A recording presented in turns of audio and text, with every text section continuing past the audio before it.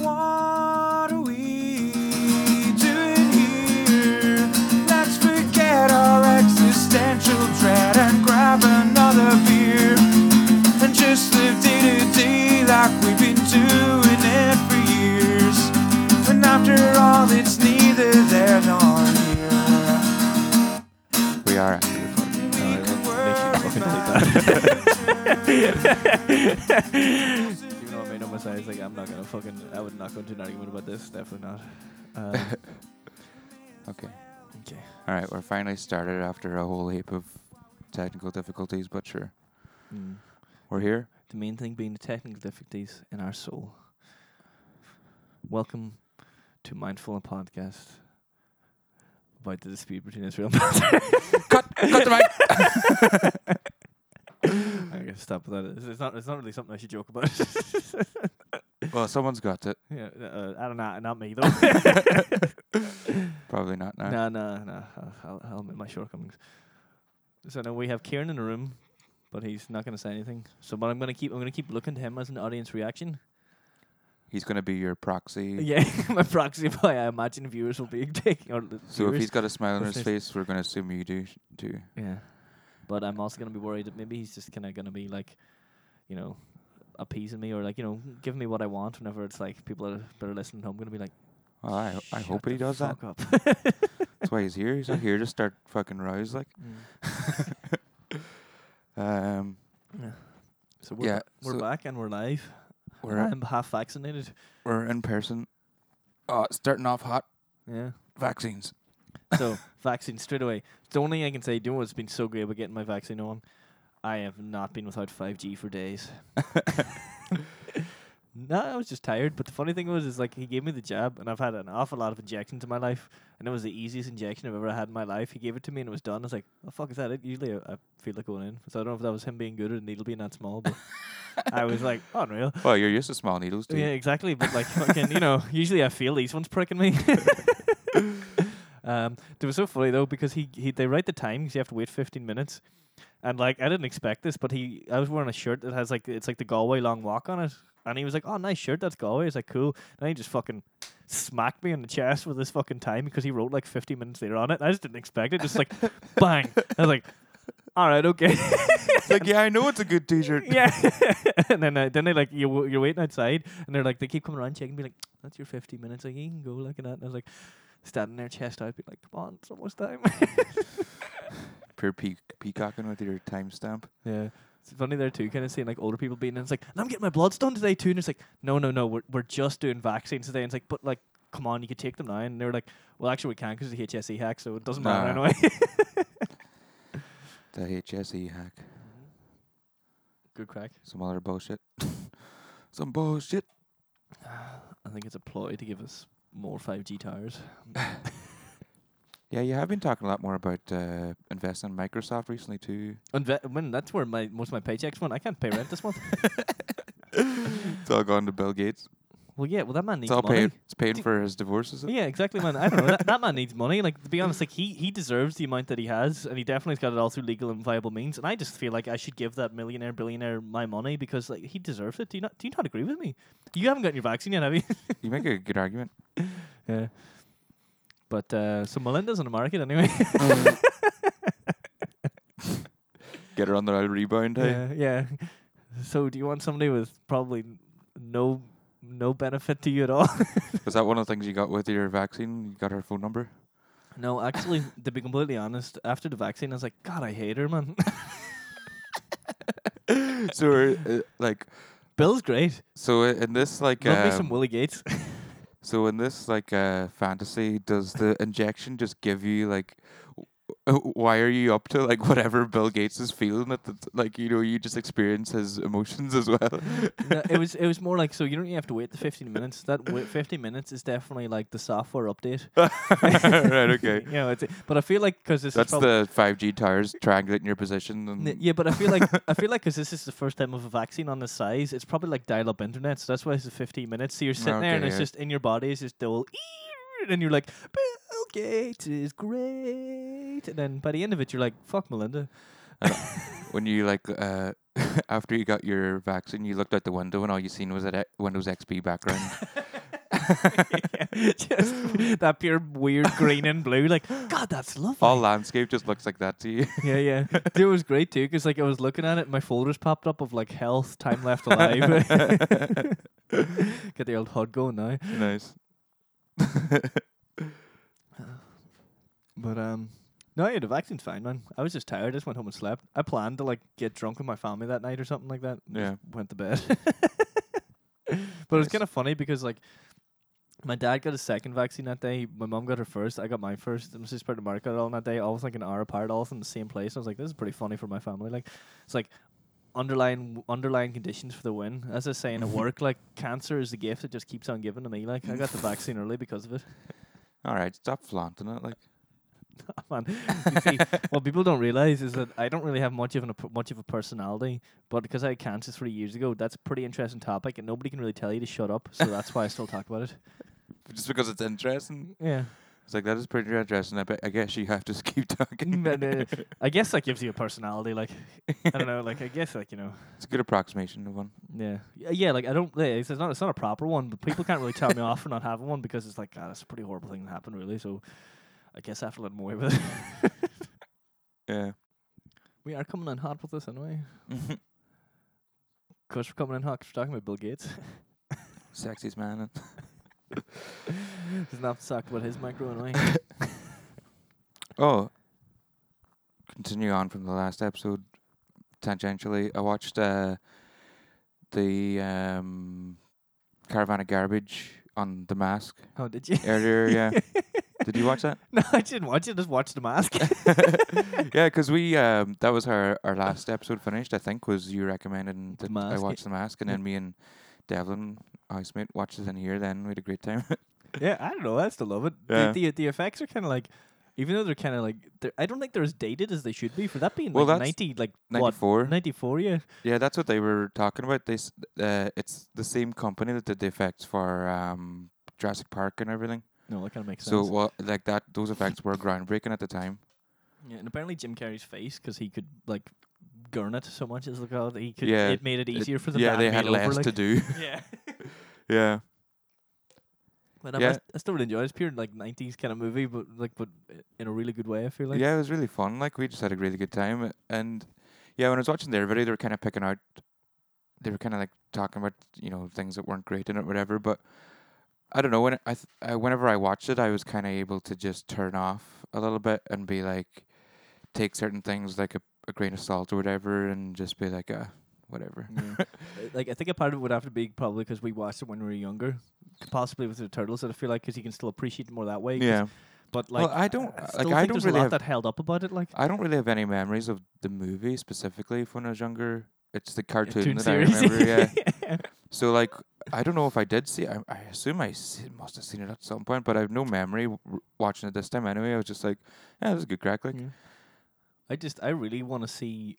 I don't want to see a reboot of it. I want to see like a 20, 30 years on with like Jim Carrey, him possibly in like a Psych Ward or something, and then like coming out of that there. And one of the things is because I'd love to do it because if you had him in Psych Ward, you could have him being Ace Ventura for a second, and then flipping back into The Mask just for a cameo of his own character yeah, in a different movie. the Jim Carrey cinematic universe. yeah. But that was something they pointed out too. That was kind of his like. I think maybe his first big role, or In '94, he did The Mask, the first Ace Ventura movie, Yeah. and Dumb and Dumber. Dumb and Dumber, and that was all within the 1 year. Yeah. And it was all. It's like that completely made him. They're still talking about today of like what Yeah. him. Now, granted, I don't think the first Ace Ventura has held up that well as that good, but the second one is a fucking masterpiece Yeah. to me. Like, Yeah, that's the weird. I think like for just like an amazing comedy, the second one is amazing. Yeah, yeah, the first one has a bit more of a proper storyline, but yeah, at the same time, it hasn't really held up as well. So it's like kind of yeah. I don't know. It's weird, but yeah, like definitely like we watched. I'm looking at audience member McCool over We're there, now in front of a live studio audience. or one board man. Yeah, gotta start somewhere, man. But yeah, we watched it recently, and it was just like this relentless fucking onslaught of jokes. It Yeah. was just is Like- amazing. Like, Like some of the more like subtle ones, the one I absolutely love is it starts with him and he's like pure moving like it's on a bumpy road and it zooms out and it's the other guy's just like flat. the other guy just staring at him. I think It's isn't he just- like is that there's another boy in the cars with him, isn't he? And he's yeah, just there kinda is, like, yeah, and he's He's like just sitting there pure still, just being like looking at him, being like, yeah. yeah, like I just love it. And even just when he leaves like the whole like Zen temple and all the monks are like celebrating, he's like, I've never seen him act like that before. Just like because like some of the jokes are like visual gags and stuff like that there, Yeah. but there's some really good like one-liners in it like that. But I just thought like because I remember years ago, like not like too long ago, about 5 years ago, like I rewatched them for the first time in ages. I watched the first one. I was like I don't really. I guess like this isn't as good as I remember. But I watched the first one. I'm gonna watch the second one. I was like, Jesus, it was just 10 times better. I just couldn't Yeah. like I was like, this is why it's kind of famous. But the first one's still talked about more, which I don't get. I don't know. Yeah, I must rewatch the first one because it has been a while. But I do like I've got a very fond memory of it as well. Yeah. Like I love the stuff where like he goes into the insane asylum and that, and he's like Oh, yeah. in the tutu and he's playing the football and everything. It's like let's rewind the tape, and he's like, yeah, and then he hits his head and he goes out and he that was he thought it was gonna be soft, but he actually smacked his head like really hard there, but he thought it was cushion, but it wasn't. It was like cement. oh yeah, when he just like Yeah, when sits he's- down and goes, boof. Bang! So whenever he actually goes like, oh, it's actually him being hurt because he thought it was padded, but it wasn't. Glass. Yeah, I love stuff like that. But yeah, Masky. But I remember the animated series too because I watched it because I went through a phase there a couple of years ago, like rewatching all the old Saturday morning cartoons. So it was like the Mask, the Spider-Man animated series, the X-Men animated series, all great intro music as well. Oh yeah, And then X-Men intro music. yeah, that's unreal. Just a pure power guitar, like Yeah. It's And then- actually it's funny if you try to play that riff on guitar, it's really like weird and awkward because it was actually just played on like a keyboard oh really? with like a guitar sound. Yeah. So it's like really awkward. It's not like a normal shape because it's just yeah. And then it was obviously then the Tick as well, which is one of my favorite ones. But do what I loved. I rewatched the Spider-Man anime series. Remember that? Is the very last episode of that.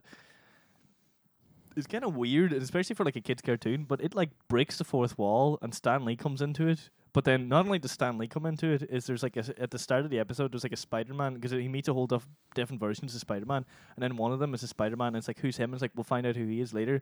And that Spider-Man is supposed to be the voice actor Christopher Daniel Barnes, who voiced Peter Parker Spider-Man the whole series.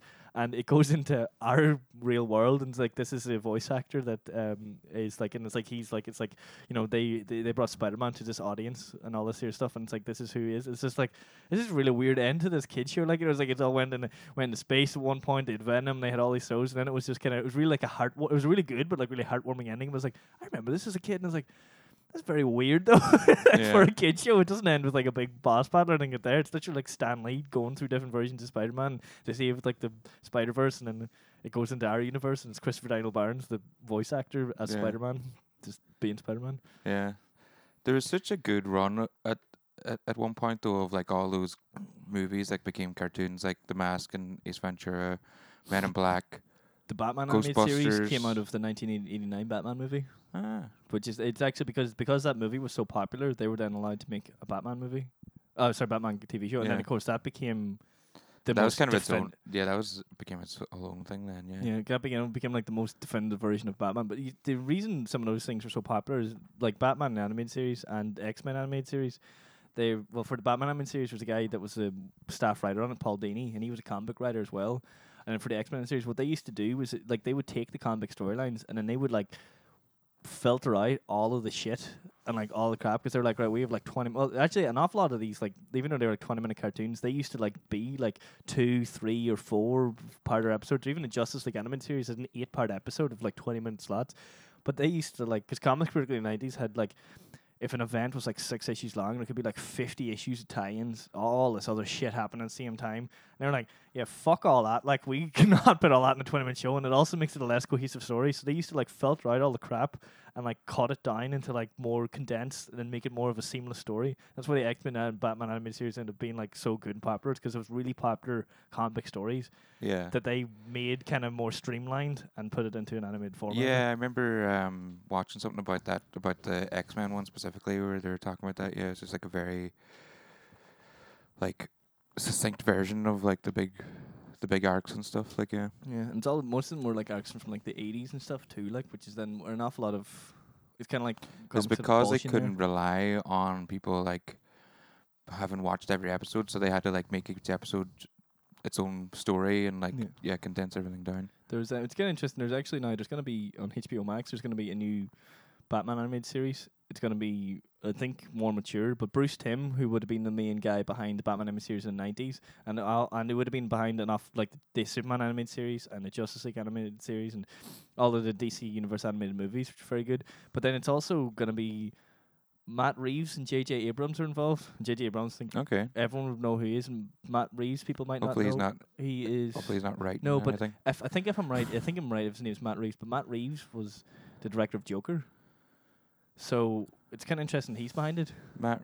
Is it Matt Reeves? No. Okay, so we just had a wee yet another technical blip. Well, I was going to Um, call it a bloop, but because it's like a blooper. I'm going to cut that out too. Oh, well, that's fine. Oh, man, I've listened to these. We cut out most of my stuff. It's just usually just me being like, yes, I agree. Well, Of course, Owen.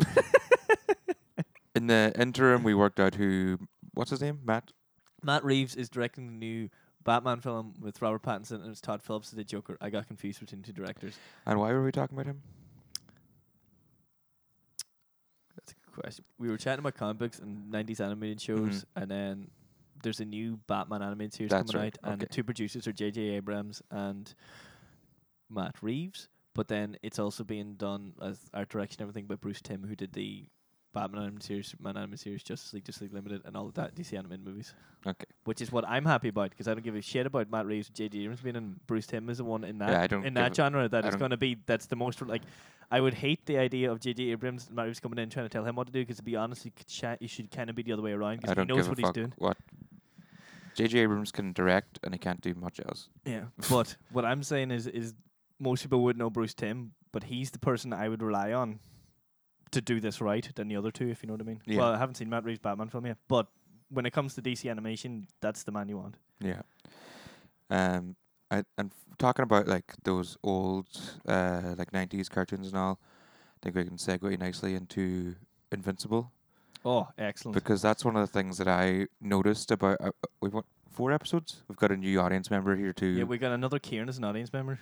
It's a Kieran only. If you're called Kieran, you can get in the audience.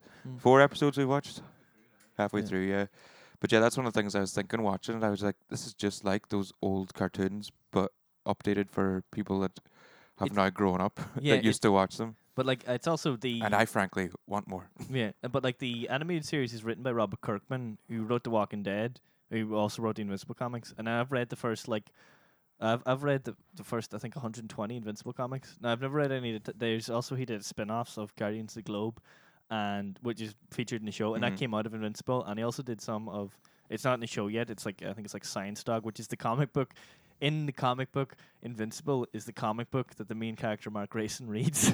Okay. It's like, but they're very good. But the show, yeah, it was fantastic. Yeah. The voice casting. The one thing I like is the way I think I actually heard it because I watched Caravan of Garbage on it. They said at the start of the show, he's essentially Peter Parker at what everyone imagines Peter Parker, which is like the teenager who doesn't really know what he's doing. But then in Spider-Man, it's like great power comes great responsibility. Learns what he's doing. But Mark Grayson kind of fucks up a lot, and people die on his watch, and he accidentally kills people on his watch. And there's a lot more. It's a lot more of like that kind of like he is really overpowered as a human being or for a person, and he's in a world of superheroes.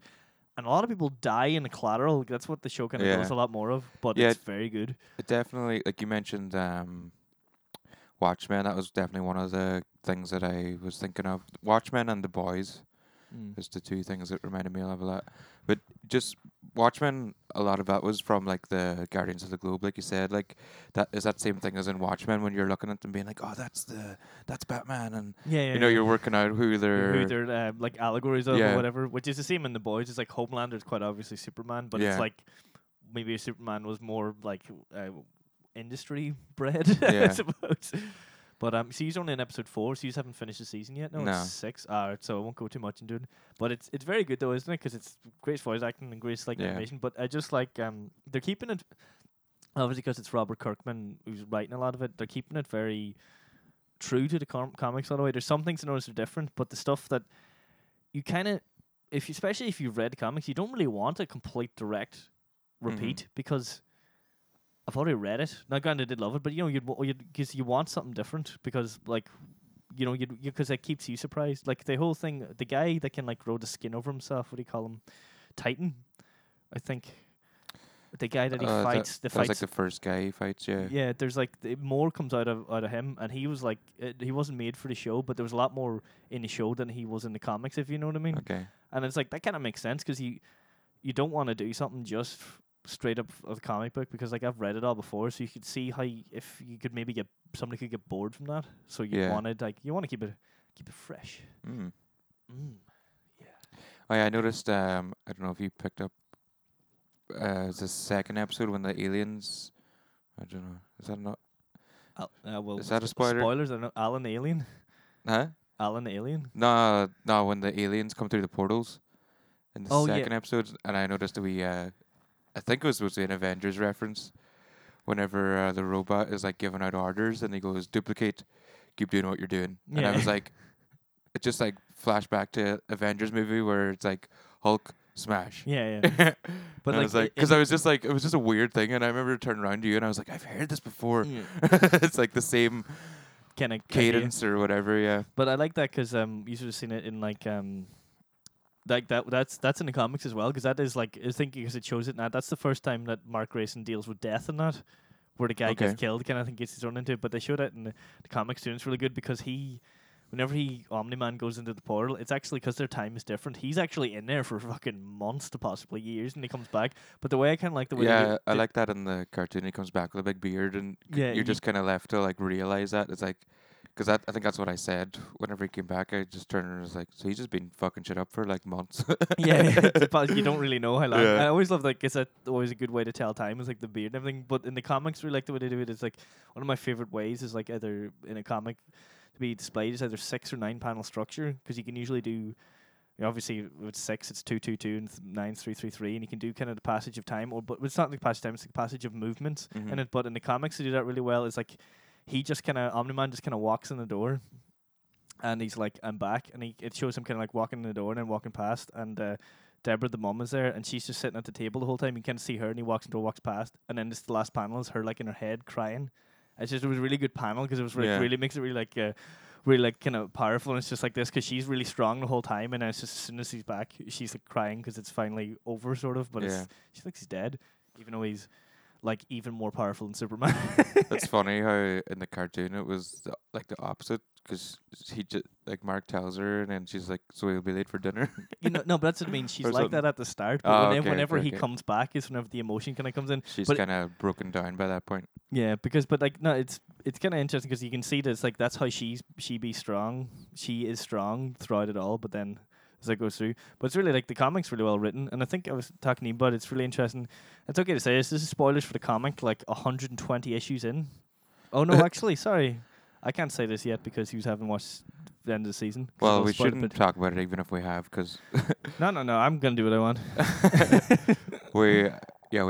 We've light spoilers up until episode 2 so far, so that's. I'll wait till he's finished it anyway, and then we can kind of talk about it more in depth. Yeah, we'll give. So we haven't spoiled anything so far, so moving swiftly on. Someone's going to be like, the main character is Mark Grayson? Jesus Christ. Although J.K. Simmons is Omni-Man, unreal, hey? He's great, yeah. All the voice actors are great, yeah. What else have I watched recently? Oh yeah, the only tidbit about that is like one of the characters in Alan Alien is voiced by Seth Rogen. Seth Rogen's also involved in eventually getting the live action film off in production. He's heavily involved in it because him and Evan Goldberg, the guys that did Superbad and all those movies together, they fucking loved it like comics together. So they are the producers behind The Boys as well and producers around Preacher. By the way, Preacher and The Boys, the comic book series, were both written by Garth Ennis, who's from Northern Ireland. Cool. Good wee tidbits, yeah. Who is also, quote unquote, says write ultra violent stuff and is an atheist because of all of the violence he's seen in his youth growing up in Northern Ireland. Always fun. So we actually got some fan art. What? Yeah. And I'll show you it here, and I think we might have to do another special episode surrounding this fan art. So is it like hentai or something? Or? Yeah, essentially. Yeah, I was just thinking like Where is it? some kind of furry stuff. I'm a bit of a fox myself. I'll let you. I'll let you describe it.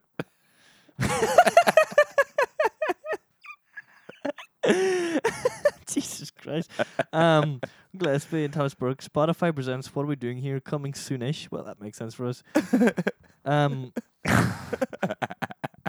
just think it's incredible way fan art, but I'm assuming this is a Fast and the Furious poster. Mhm. I don't know which one because I don't watch the movies, but like I think it's the Jason Statham and Hob- the Rock solo Hobbs one. and Shaw, Yeah, which I only just know the name of because I don't know why. I don't know why there's a dog in there either. that's just my dog. All right. Just didn't know what it was like. Me and you went over the Rock and Statham, and then over the two females, and then Idris Elba was just in the middle, and she didn't know what to do, so she just put a picture of my dog over it.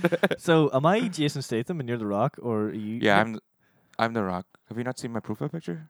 Oh yeah, shit, yeah. Yeah, I absolutely love this fan art. I also see that I'm also some guy in a hood, and you're quite clearly the love interest. Are we not? I thought we're both women. Are we not? Oh wait, maybe that's woman too. Also, I wonder if am I the love interest to myself, and you're the love interest to yourself, Well, I or are hope we it's love so, though. interest to each other? Well, I hope that you're my love interest. So I guess this means we're gonna have to do a shot-for-shot remake of this film in like a back garden. Well, I think. See, the thing is too. It's What Are We Doing Here, which is the name of the Fierce Pit Bosses song. So actually, it can be promotion for both. Oh yeah, Or- we have to have that crossover episode like all the time. Have you guys seen this? So We're gonna go turn to our live studio audience. So thanks, Davin, our fan, Thank you, Davin. one of- Davin who? Trevino. Davin Trevino. I Thank hope you very I said much. that. I I'll hope fix we- it in post. I hope yeah, I hope I said that right. But we'll Our- give you a shout out now, Or Davin. probably our only American So listener. I'm sorry, Aaron Morrow, who always give a shout out. You are now officially number 2. Davin Trevino is our number 1 with making a fan art poster of us, which I think should be the new Spotify cover photo. But anyway. Well, I think what we're going to have to do is just do another one of our movie special episodes and watch every Fast and Furious movie, which is something I've been meaning to do anyway. I want to do that too because I loved the first 2 when I was a kid. And Yeah. fucking God, who I don't give any man that says Tokyo Drift is a bad movie is a piece of shit. I love that movie. Are you kidding I got me? that. I always bought that. First of all, an Oscar-worthy line is, "What do you think DK stands for?" I don't know. Donkey Kong, and then he says Drift King, and that is Drift. just- and at the start of the movie, what destroys like a housing estate? Yeah. But yeah, like both Patrick H. Willems and Cosmo Variety they both have done videos independently explaining why the series is so good. So like I've watched both of them and I'm like, I need to watch all these because even though they get like ridiculous and change completely from being people Street racing racers. people racing in straight lines, might I add, the most cinematically boring thing possible. To being like heist movies and like And I but- think one of them's they're going to space soon or something. yeah, Like well, I hope so. the so- only thing I watched a video on it before. It might have been like Kevin Guys or something like that. There, and they're like one of the throwaway lines is like I think Therese Gibson's like character in it at the start. He's just like a street racer. It's like the 4th or 5th movie, and it's like he's like now the tech guy. And it's like the throwaway line that explained it all is he was like, I had a life before street racing, and that's all. That's that's all you need. Yeah. And he's like now building like fucking cars going into space and all these super fucking technological advancements. Like, And I don't know if you know this about the movies, but they're actually all about family.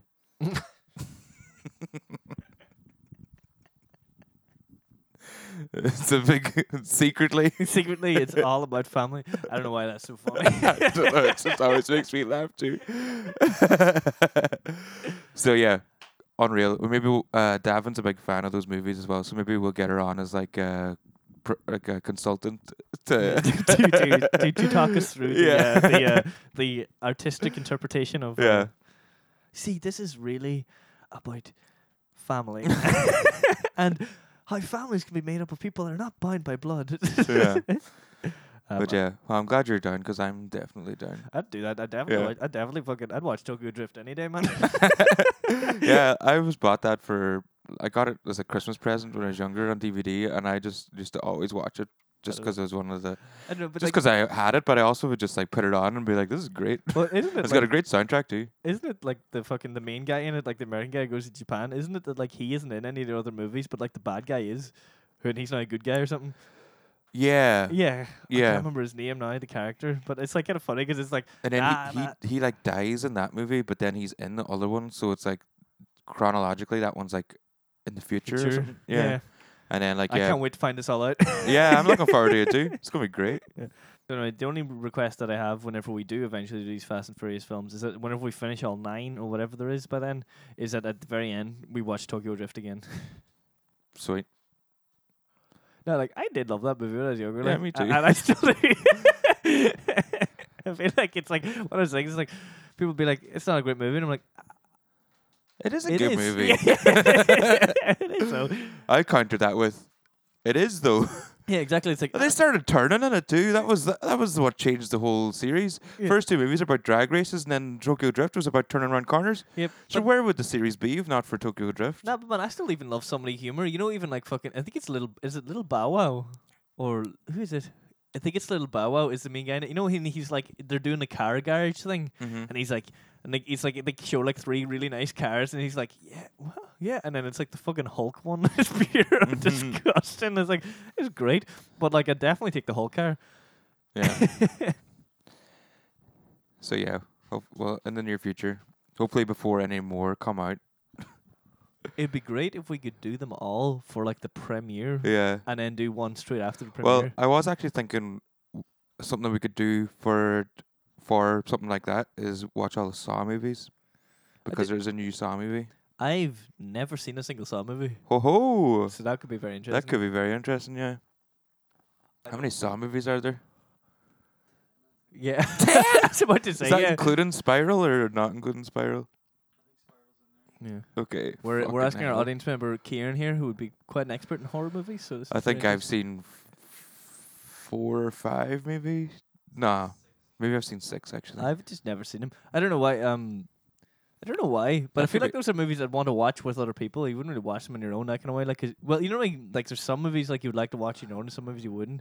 I wouldn't take like, because I'm pretty sure Saw is like probably psychological, but a like body kind of horror and gore. Yeah. I'd like only really like to watch like pure kind of like psychological horror movies on my own. If I was gonna watch a psychological horror movie, I'd say the first one is would be like watching your own, yeah. and the rest, yeah, probably because they just they get a bit more spectacle after that. Yeah, but like it's not that I actually it's not that like I don't like watching horror movies on my own because I do. It just kind of depends what it is. Yeah. But I kind of would prefer like because you imagine kind of like body gore and stuff is kind of more of like the kind of disgusting. But I'd prefer to watch stuff on my own that's gonna more get into your head because I'd want to like Like kind of the think about it. like Sort the of. Peter Jackson one we watched. Oh yeah, Like that's Brain Dead is fucking excellent. no. What was the one we watched? No, sorry. Not Bad Taste. Yeah. He did Yeah. do Brain Dead as He well. did do Brain He's Dead what as he well, did after. Because I was pretty drunk that night and I kept calling it Brain Dead and you were like Yeah. Bad Taste. I was like, yeah. That's But yeah, right. that was a perfect like watching a group movie. Oh yeah. Like that would not be The the same fucking- watching it on your own. Peter Jackson eating like the brains of the head, like Yeah. that was excellent. That Like, was class. but I think as you said when we were watching that night, is like one of the best things about that movie is that is a pure passion project. Like it is Yeah. it is a good watch. Like it is low budget, but it's worth a watch. But Yeah. it's definitely just a pure passion project. good And that's what's crack. pure class. But then you're like watching it and you watch something like Brain Dead and you're like, and then he did Lord of the Rings, which won just every single Oscar. Yeah. Like the only movie to like win fucking just like they might as well never left the fucking stage and just stood up there and took everything, that kind of a way. Yeah. That reminds me, actually, Patrick H. Williams did an interesting video there on like trilogies and like why movie trilogies generally don't work. And like he made a point of like sort of neglecting Lord of the Rings until he's like, okay, now I'll talk about Lord of the Rings. But he was saying the reason that works is because Tolkien wrote that as one story Yeah. and then divided it up. Yeah. So it's like that's why it's satisfying because it was intended. But the thing was usually with trilogies, which I never noticed before, but it's really true. And like a good example is the first 3 Pirates of the Caribbean movies. Usually the way movie trilogies work is like you do the first one. Matrix falls into this too, and you do the first one, becomes more successful than you thought maybe, and then the studio goes, let's get another couple of them. And then So, for example, um, what even is the sequel to the Pirates Caribbean? Which one's Is that Dead Man's Curse? Dead Man's And then the third one is, what do you call the guy? The World's End. Dead Yeah. Man's Chest, Dead Man's Chest. and then World's End. Oh yeah, Chest, not Curse. Yeah. So like he pointed out, it's like what is the second one about? And it's like looking for Davy Jones' chest. Yeah, David. But that's what the third one's about too. the second one's just a setup for the Yeah, third one. and Really. and the Matrix does the same thing. It's like the second and third movies are basically one. They just do the same thing. It's like the first movie is distinct, and then the second and third are basically just like a long setup for itself. There's just because I have two interesting facts about something mentioned about Lord of the Rings and the Matrix. You know what was interesting about Lord of the Rings, the book and written, is J.R.R. Tolkien invented the whole idea of the party. And that's where it comes from. So the party, if you take the Fellowship of the Rings, you know, Aragorn, Legolas, Gimli, all the hobbits, Gandalf and all, they all come together and they all have to go for a common goal. And it's like, kind of like, you know, if you want to take it in like fantasy terms, the classic archetypes, you have the wizard, you have like the ranger, you have like the warriors, and you have the elf, and you have the hobbits and stuff. But then they all come together. But then what it is, and they all kind of split off. Mm-hmm. And then you meet the characters, and you get to know the characters because they split off. And obviously, the elves and dwarves don't like each other, and at the end they do. An interesting thing about it was he was the first person to do something like that. It's like a whole group of people, and they get together for a common goal, and they get split up, and then you kind of learn about the characters, about their interactions with other people. But it's all about the party. He made like the idea of like a party, which is very common now in all writing of Yeah. the party. Even in the Matrix, it's the party, and then like Neo is the main person, but it's the party Yeah. of all of them. But then in the Matrix, it's gonna say the first Matrix. You know the character Switch, the one that's only in white in the Matrix. never- Yes, I can't remember. It's been a while. So the Wachowski brothers are now the Wachowski sisters, and they're Ah, yeah. transgender, and they take the first Matrix film as being like usually a kind of transgender arc, but Switch was originally called Switch because she was supposed to be a man in the Matrix. That's right. Yeah. And a woman in a Yeah. man in the real world and a woman in the Matrix, Yeah. or vice versa. And I thought, when I heard that concept, I was like, that's really cool actually to Yeah. kind of do it like that. But they weren't allowed to by the studio, Yeah. which is kind of shit because I thought that would have been really cool. Like it would have been an interesting kind of concept to play with. Yeah. Because the whole point of the Matrix is obviously that's who they think they are, or like more of their mind rather than their body. It's really funny. Patrick H. Williams, he's done a lot of videos on like the Matrix and stuff by the Wachowski sisters right now, right? I think they're sisters now. Yeah. I know one of them. I think they both are. Yeah. Now, yeah. Yeah. But yeah, he does a lot of stuff on them, and it's funny. He's a big fan of Speed Racer, The movie, the one that they did. Yeah. Oh yeah, that's right. Yeah, they did do that. Yeah, Yeah. I've never actually seen it. Yeah, and I really want to watch it because there was a video I was watching of his recently, and I was like, is he leading up to talking about Speed Speed Racer Racer. again? It's like he's gonna It's a common he wants to thread. talk about Speed Racer again, doesn't? Oh, it was because he did one on what's that one? Is it Dick Tracy The old like detective that with had, all like, the weird faces and everything? No, Dick Tracy had like the wristband thing. Did he not? I can't remember the weird faces. Yeah, it's like the with Al Pacino and they all have prosthetics and all. Is that or is that Dick? Or is it something else? Have I got I the name don't wrong? think that's Dick Tracy. Dick Tracy's like from like the 50s or 60s. He's like a private eye. Yeah, but is that not the movie? Could be the movie, but I just might not have seen it. Okay, let me just give it a quick Google. Let's give it a wee interim. Do you want to find interesting about the idea of Dick Tracy and stuff? We chatting about work about it. It's like, you know, even when you're a kid and you'd be like playing like a spy game or something, you're like talking in your wrist, being like over. That's entirely real world technology now with smartwatches and stuff. You can actually talk to people on your wrist through your phone and stuff. So we've seen our childhood imagination become to life, Wow. and it is used to take big data from us and sell it to healthcare companies. Yeah, it is Dick Give us Tracy. All big like product premiums. the mob bosses all have like weird faces and shit. All right. I just don't, I see. I've never seen it, so I didn't Yeah. know. I just know of the original. It would have been like radio series and like a TV show and stuff as well. Yeah, like there's Al Pacino in it. Oh Jesus Christ! So yeah, basically he was talking about he was talking about the director that did Dick Tracy, and I think that's how he ended up on Speed Racer again, because he was saying that they basically achieved what he was trying to do with Dick Tracy. But it's a really weird I movie. It's can't do like, this with a private eye, so I'm gonna do this with a speed racer. well, no, it's more like just he was talking about like the adapting a comic book, and like that's what they that's I can't remember that director's name now, but basically he tried. That's why their faces are all like that and everything, because he was trying to capture the kind of visual style of style the, and of everything, the yeah. art, kind of. And they did that with Speed Racer. It's like everything in Speed Racer is flat. Like there's no depth of field because it's like trying to be like a Comic book page. yeah, That's stuff very like that. interesting. I always found it interesting of like one of the oldest comic book movies is a movie that people don't usually realize is based on a comic book or a graphic novel, is Road to Perdition, Oh yeah, which is an Oscar-winning movie. that's great. Yeah, Which is fantastic, and it's because people don't realize think it's based on a comic book because it's not about superheroes anything with that. It's like yeah, it's what I think it's a Prohibition era kind of yeah. so technically period drama, and it's fantastic and it's Tom Yeah. Hanks and all. But you tell people that's from a Tom graphic Hanks novel and Jude Law. in Jude Law, and Yeah. then they're like, "What?" Because like but that was one of the first ones that kind of made it like, yeah. I think that was. See, I personally think that was one of the first films because it was Oscar-winning and all too. That maybe they were like, "There's a lot of good stuff here that we can take from," because a comic book and a graphic novel is just a really, really well-made storyboard. I was just gonna say that Yeah. it's just a storyboard. Like it's like everything there, the Yeah, the framing and like But like an awful lot of comic book writers now are becoming involved in TV and movies as storyboard writers and artists because of that. But back in the day, that wouldn't have ever been a thing. But it's because like if you know, 'cause if you can make it in comics or doing stuff like that, well, it kind of makes sense because that is what you've been practicing doing. yeah. Sequential art is the official term or the technical term. Yeah, Road to Perdition is a great And movie. I may have said this before, but it's a very weird tidbit. Technically, the very first form of sequential art was Irish or Celtic monks.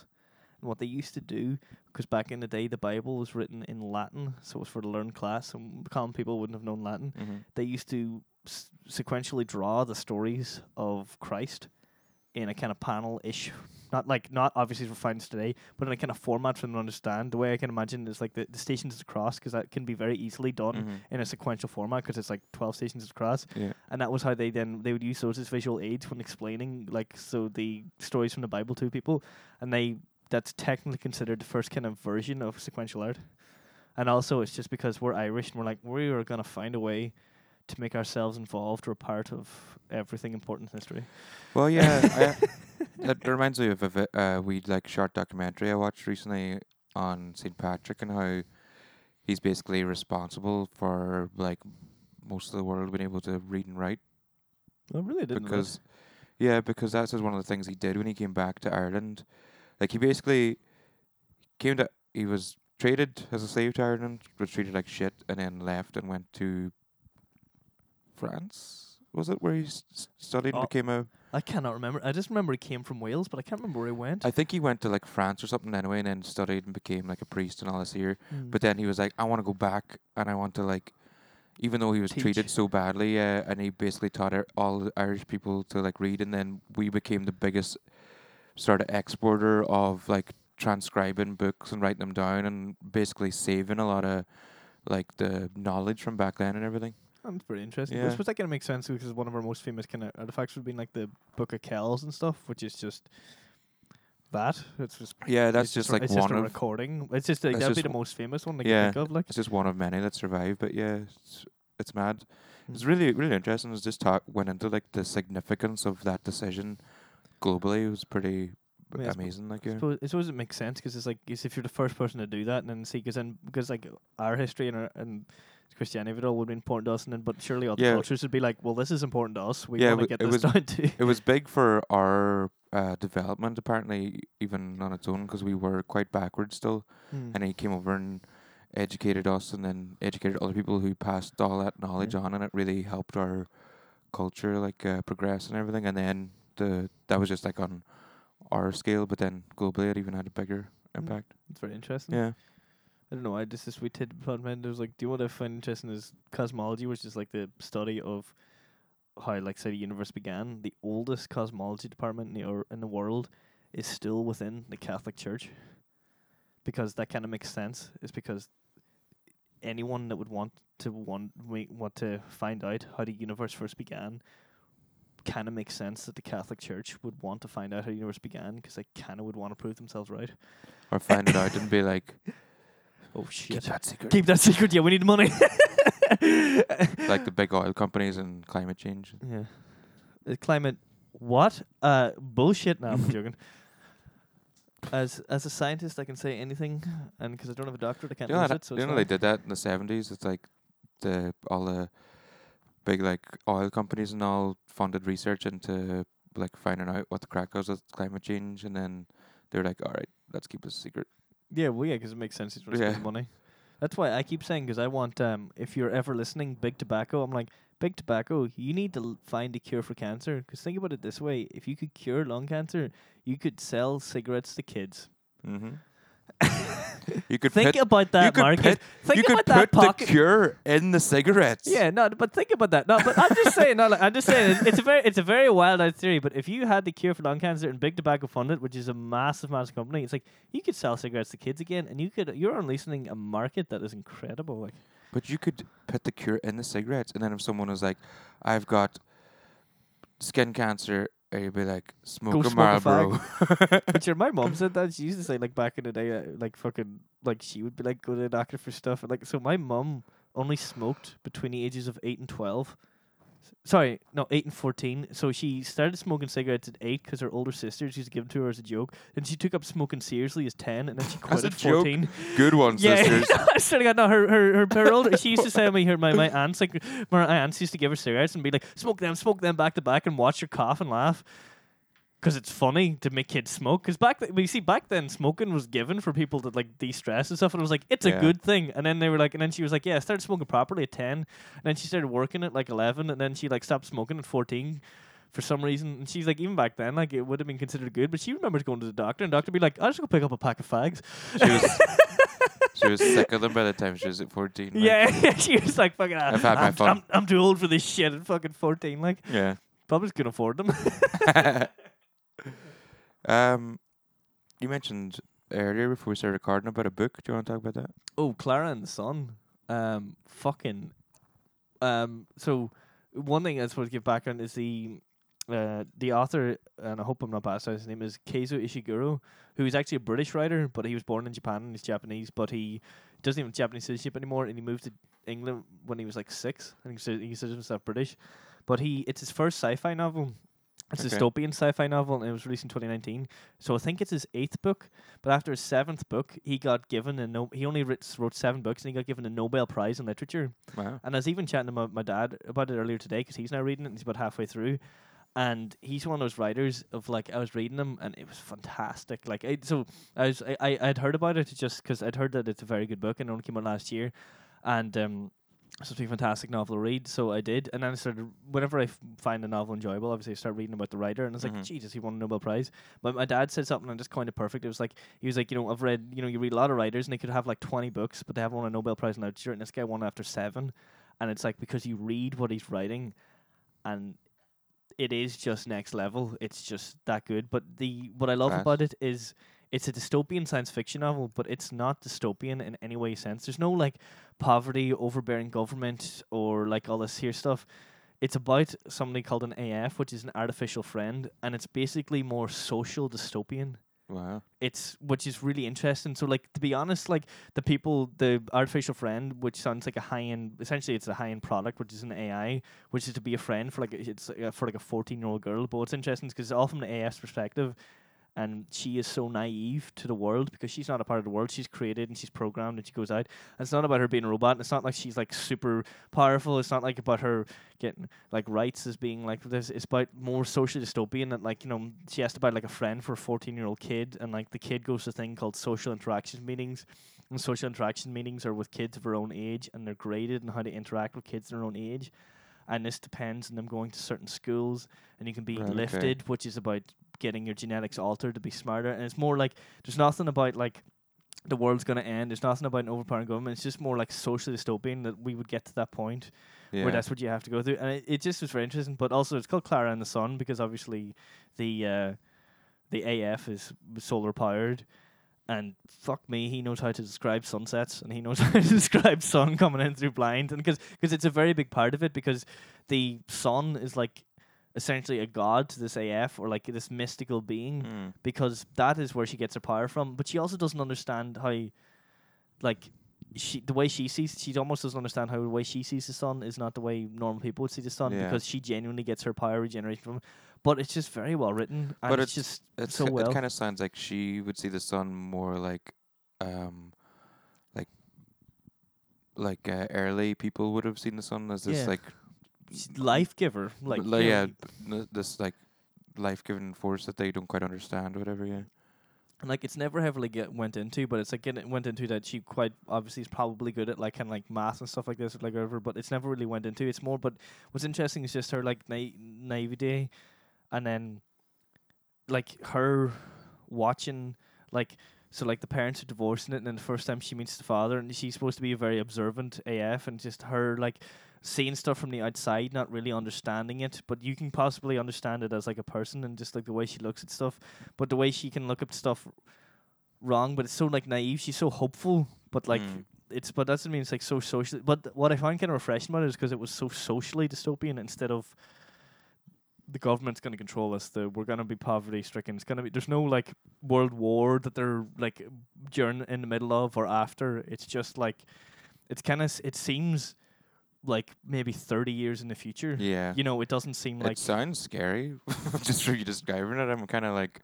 it's kind of scary. Kind of. See, the thing is, it's written in such a way that it's really kind of optimistic, but then behind the surface is kind of scary part. Because at the start, like it's not scary. It's kind of optimistic at all, and it starts off like the good. So it's only written in kind of passages, and it's in 6 parts. There's no like chapters. It's just like passage, like like the dot. I can't remember the name of it. It's like separate paragraphs. It's just done that there for quite a while, and then it's part 2 and part 3. But like the first part 1 or part 2 is just like most of the first part is literally her standing at the front of a shop looking out in the street, and it's still so interesting. They're describing like taxis, people walking by. There's a homeless man with a dog, and she thinks he's dead at one point, and he comes alive, and she attributes that to the sun. And then it's guess what kind of seems to start it all off, but it's fucking fantastic, man. Like it's one of the best books I read in a while, and I read it. I think I read it. Now I read it over the course of a month, but I think I read it in only 4 sittings.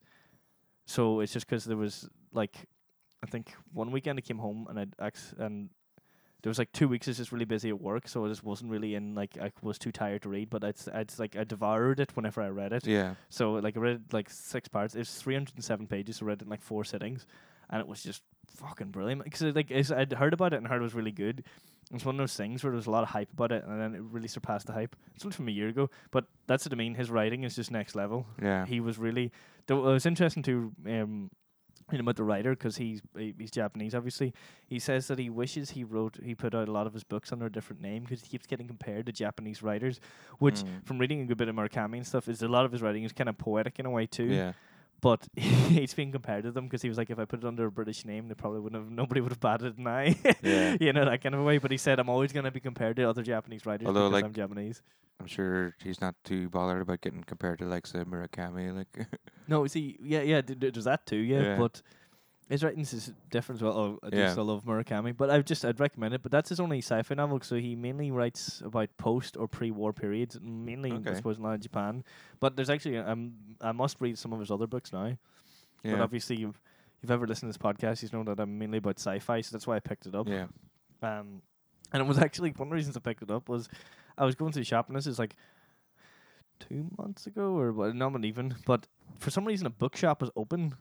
And I was like, there was only shops open, and I was like, I'm pretty sure bookshops aren't supposed to be open, but I was like, I'm going to tour in anyway, and it's a really small one. Yeah, I'm going to make the most of it. It's a really small one, and it's not secondhand or anything, so there was like a lot of just like, biographies about like Irish sports stars and stuff, which you wouldn't be interested in, walking around in school books and stuff, and I was like, Clara and Son, I was like, I've heard of that, fuck it, I'll read it. Fucking loved it. Which is, I was like pure like chuffed with my find, it really worked out well for me. Yeah, that's great. I recently finished that one that you gave me for. It was a Christmas present that I got on my birthday. Am I right? Yes. So I gave you your Christmas present on your birthday, and then I gave you your birthday present, which was a whiskey, and then I gave you 2 books that I just thought I was gonna give you anyway. So that was. I'm talking about Shadowplay. Yeah, by Joseph O'Connor. Yeah. So letting you get it there. I was like, yeah, because that's historical fiction, which you said you really like. Yeah, it was. It took me a wee while to get into it. Like the first quarter, maybe, I was like, I don't know about this. because he's writing in the style of that era.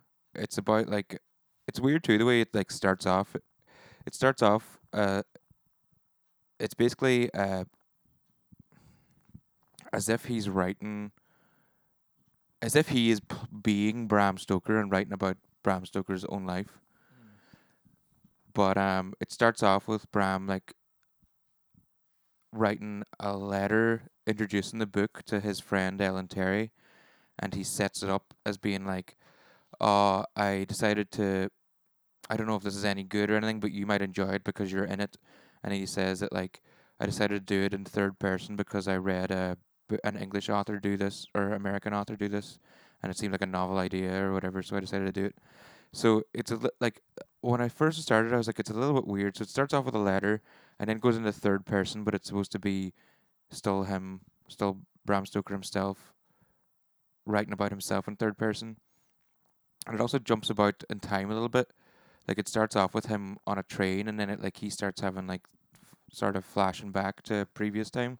So it's a little bit, I don't know. It took me a wee bit to get into it. It's kind of a wee bit all over the place at the start. Yeah. That's kind of hard to follow, kind of. Yeah, and just the language, like he did a really good job of writing in the style that they wrote in. But at the start, I just kind of felt like I feel like if he just wrote this in like current English, it would have been okay. I would have understood that it was still like the You still got the point that he's trying to make, yeah. it was still what, the 1800s, was it, or Yeah, it would have been, I think, or 1890s. It would have been 1890s. Well, I'm just thinking that because or was it? 1897. I'm trying to think Dracula that came out, I think. I'm trying to think of the date. Was it 1980?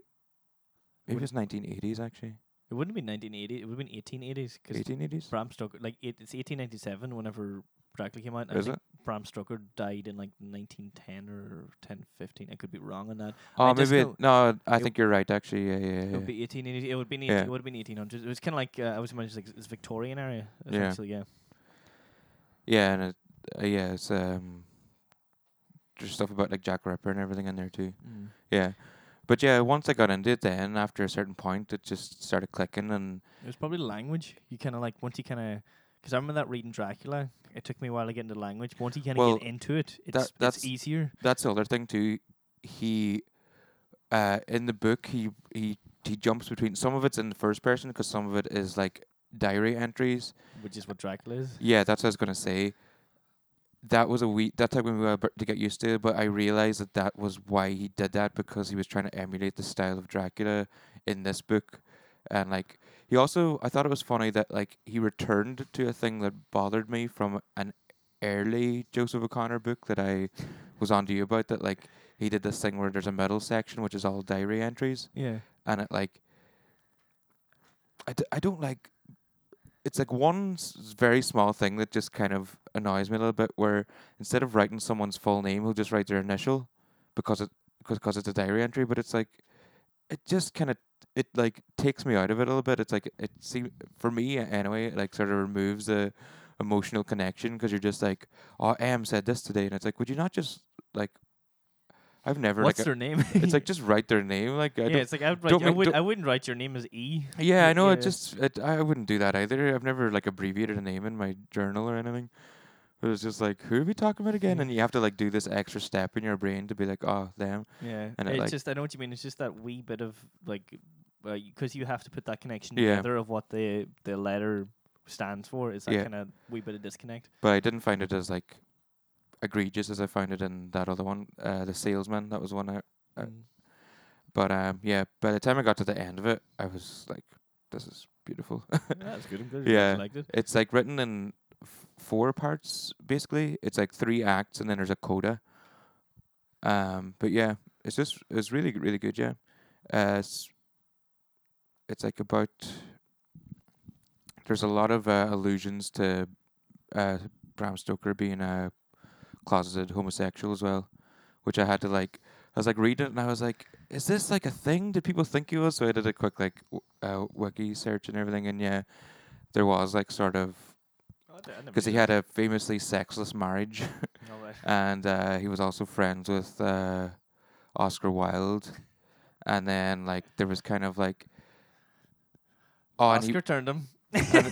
and he was friends with like Walt Whitman, and like at that time that was like a kind of a tell. Apparently, a lot of people who were into Walt Whitman were gay men or something. No, I just never knew that. Yeah. And yeah, I think there was something about his behavior after like Oscar Wilde was arrested that he kind of like, I never met that man in my life. yeah, and The only thing I can tell you about Bram Stoker is his parents were from Ballyshannon. Oh. And you know what's really interesting about that?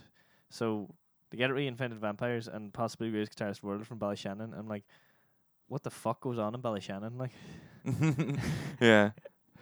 But saying all that, I like the way they handle it too, where they never like put like a line in the sand, being like, yeah, he was gay the whole time, because I feel like they can't.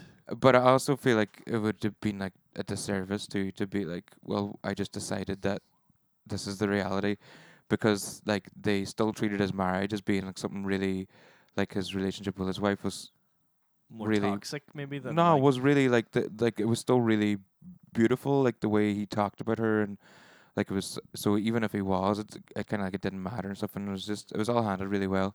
Yeah, like I remember in, I think it was the movie Hoover or J. Edgar Hoover. It was, I think it was one with like Leonardo DiCaprio and I think Armie Hammer in it. And About the first vacuum cleaner. the what? Oh yeah, of course. First vacuum salesman, and which of course is about the guy who started the FBI and all about Yeah. this. And there was always rumors that he was gay, but Yeah. in that movie they drew the line in the sand at the end, and it was like that he was gay, and I was like, yeah, but like, there's like, because you see, there's that thing where you could like look back. And if you want to try and prove that he's gay, you could probably find a way. Yeah, And it's like, it's not that I've anything wrong with whatever or not he was. It's just that people were never sure. yeah, And the fact that you'd lie in the sand, it's just, it kind of was that, because I knew that maybe, say, almost like in a meta way or outside the movie, it like takes you out of it because you're like, but that was never confirmed. yeah, Even though I know that this is fiction anyway, but like, it's just that kind of a thing where it's, because it was a serious movie, it was like not taken seriously, or if it was done this way, but it was just like, it takes you out of it a wee bit because you're kind of like, because you drew the line in the sand, you're like, but that's probably not true. Even though it's fiction anyway, you're still Yeah. like, that's for the character or for the person that it was. It takes you out a wee bit. Again. yeah. But even just as like when you're reading it and you become like attached to the character of Bram then, and then like you want, like if they like if it was too one way or the other, like you wouldn't want to come away being like, oh, he was gay but he was married to a woman, but you actually come away being like, oh well, even if he was, his relationship with her was really like unique and important to him, and you know it didn't matter, like, and yeah, Mm. it was just because like part of it too is like his friendship with the actor Henry Irving, who like he worked within the theater, and a lot of it is about that, just like friendship and stuff, and it's really really lovely. Well, I'm really glad you enjoyed it. Yeah, because Yeah. I picked it up because you like it. Started to see, which unfortunately I never finished. I was probably get back to you, but I knew you liked that. And yeah, as you're saying, yeah, because I had that. I think I had a Christmas present for ages, and I don't think it was up here too much because of COVID. And I was like, and I Yeah. finally found it. I found it, and I was like, it's still wrapped and everything too. And I was like, oh sweet, I still wrapped this. I remember there was one time you were here on like I think it might have just been like a flying visit, and you were like, oh, your present's in my car, and then you were gone again. And it's like, Yeah, I was like, whoops. I think I remember that because I was like, Yeah. your present in my car, I must get that for you. Anyway, and just fucking completely forgot. Yeah. Like, I got Uh, to see in the end up. yeah, no, it was grand. I had plenty to read before it anyway, so it was Yeah. actually good timing. That's good. So there's something popped into my head there recently in regards to the Marvel What If series. Yeah. It's like what if they explored what would happen if Ant-Man jumped inside Thanos' ass. Well, we all know what happened. Is he would expand and I would kill Thanos. Like it'd be the easiest solution. Like It's just thought it would be so great because I think in the last episode we were actually chatting about. Remember when that was like a big fan theory? yeah. Yeah. Like that was like I think even like it even got so big. I think even the Russo brothers were asked about it. Like that's how Yeah. you know it's big. Whenever it's like it's so big on the internet that they have to almost like ask the guys Yeah. doing it. Like But I just thought it'd be so funny if they actually did explore it in like an episode of What If, because Not- it's not- a not- perfect thing for it. Like not even an episode. They could almost just like tack it on. tack It's it like on to like do all previously shot footage and just do one scene of that. Just have it, like Ant-Man comes back. Just do the entire setup to Endgame, and then just before the big fight, it's just him going up the button, and that's it. Like It's just like the post-credit scene on the first episode or something. It's just a sweet fucking 5 minutes of. oh, Paul Rudd just jumping on the sweet purple starfish. Like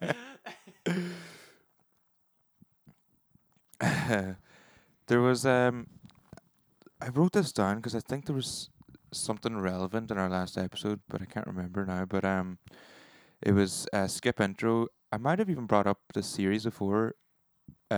He's been doing a series called Copaganda, which is like just exploring like the how TV shows affect like the public perception of the cops in America and all. And he started with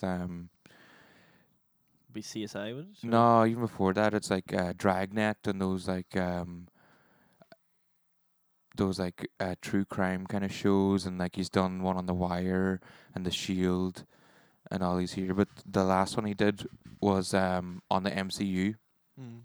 which is quite funny because he treated it as he's like it's a TV show. It's like it's been going. It even has series. It's like he just like kept joke. He just kept going back. It's like, are you trying to tell me it's not a TV show? Like it's a fucking TV show. It's like they've even got three different seasons and they've got a showrunner and Phase everything. 1, Phase 2, Yeah. Phase 3. Yeah. It's like Feige is the Showrunner, showrunner, and yeah. it's like it's a TV show.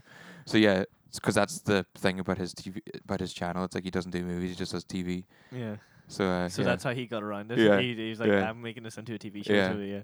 But yeah, it was really good. I feel like there was something specific that why I wrote it down to do with something we were talking about, but I can't remember what that is. But I'll just say I'll recommend that show and that series in general. I think it's really, really good. The only thing I know about that is because it was interesting because my first level 7, I suppose, which was in analytical and forensic sciences, we talked about stuff like that there before. And it was interesting that because of like a lot of like rights captures, but particularly it would have been like it was like called, not like called, but it was like the effect of like CSI, Yeah. which is cool because CSI did become such a major phenomenon, but it was all about like they always find like the evidence that linked the person to the crime, and what that negative effect had on public perception is like, to be honest, like real life physical evidence is really rare, and also real life physical evidence doesn't like usually lead to a direct and like being like conclusively this person is this. And it doesn't lead to like such a straight and formal narrative, but it created that Yeah. juries were expecting or wanting that, Yeah. so that they would be less likely to maybe convict someone, even though they're maybe guilty of the crime, because they didn't see that this person had like fucking semen residue there Yeah. or like the blood samples. Like, but it's like this doesn't actually happen very much. It's like usually those actual like clues lead those that like physical or like evidence leads to finding the clues. It's not Yeah. they're not the clues themselves. That kind of a way. Yeah. Mm. But yeah, there's one I remember in particular, which is like when he did Blue Bloods, which is like it's like a weird sort of, it's like one of the most popular TV shows in That's America. like the family one, isn't it? Like Tom Selleck. Yeah, and it's it's all like about the whole It's family a of family cops. of cops and all, like, and yeah, there was one scene where like it was like the cop was like threatening to throw this boy out the window, but then the guy jumped out the window to frame the cop, but it was like there was no lesson because like the cop was going to do that anyway, so it was like it's just weird, like you almost feel like that thing is like it's like the show, that episode is like the cop retelling it. It's like, no, I didn't throw him out the window. He jumped out the window to Yeah. make it look like I threw him out the window. Yeah, And the other cop's like so- backing up his shitty story. Like, Well, yeah. It's like the show then frames. It's like, oh my god, I can't believe the criminal jumped out the window to frame the cop. But it's like, but the cop just threatened to do that anyway. So the cop's still the bad guy. Yeah. But then you forget because it's like, but Blue Bloods. yeah. But like, it's like, but they are the good guys. Like, But yeah, it's been great. I'm still waiting for the Reno 911 episode though. no, yeah. And how that affects the cops, because they did do one on Brooklyn Nine. What's it called again? Brooklyn Nine-Nine, yeah. Brooklyn Nine-Nine. I really like Brooklyn Nine-Nine. Yeah. Is that you talking about like the crop cops? I think it's like Damon Wayans. Well, no, it's just every episode of Copaganda is just how all right. it's like the kind of positive. If there's positives, then he'll go into the positives and put on the possible negatives and all. Because it's the thing is with any of those cop shows, it's always idealized in some way. It's never quite like.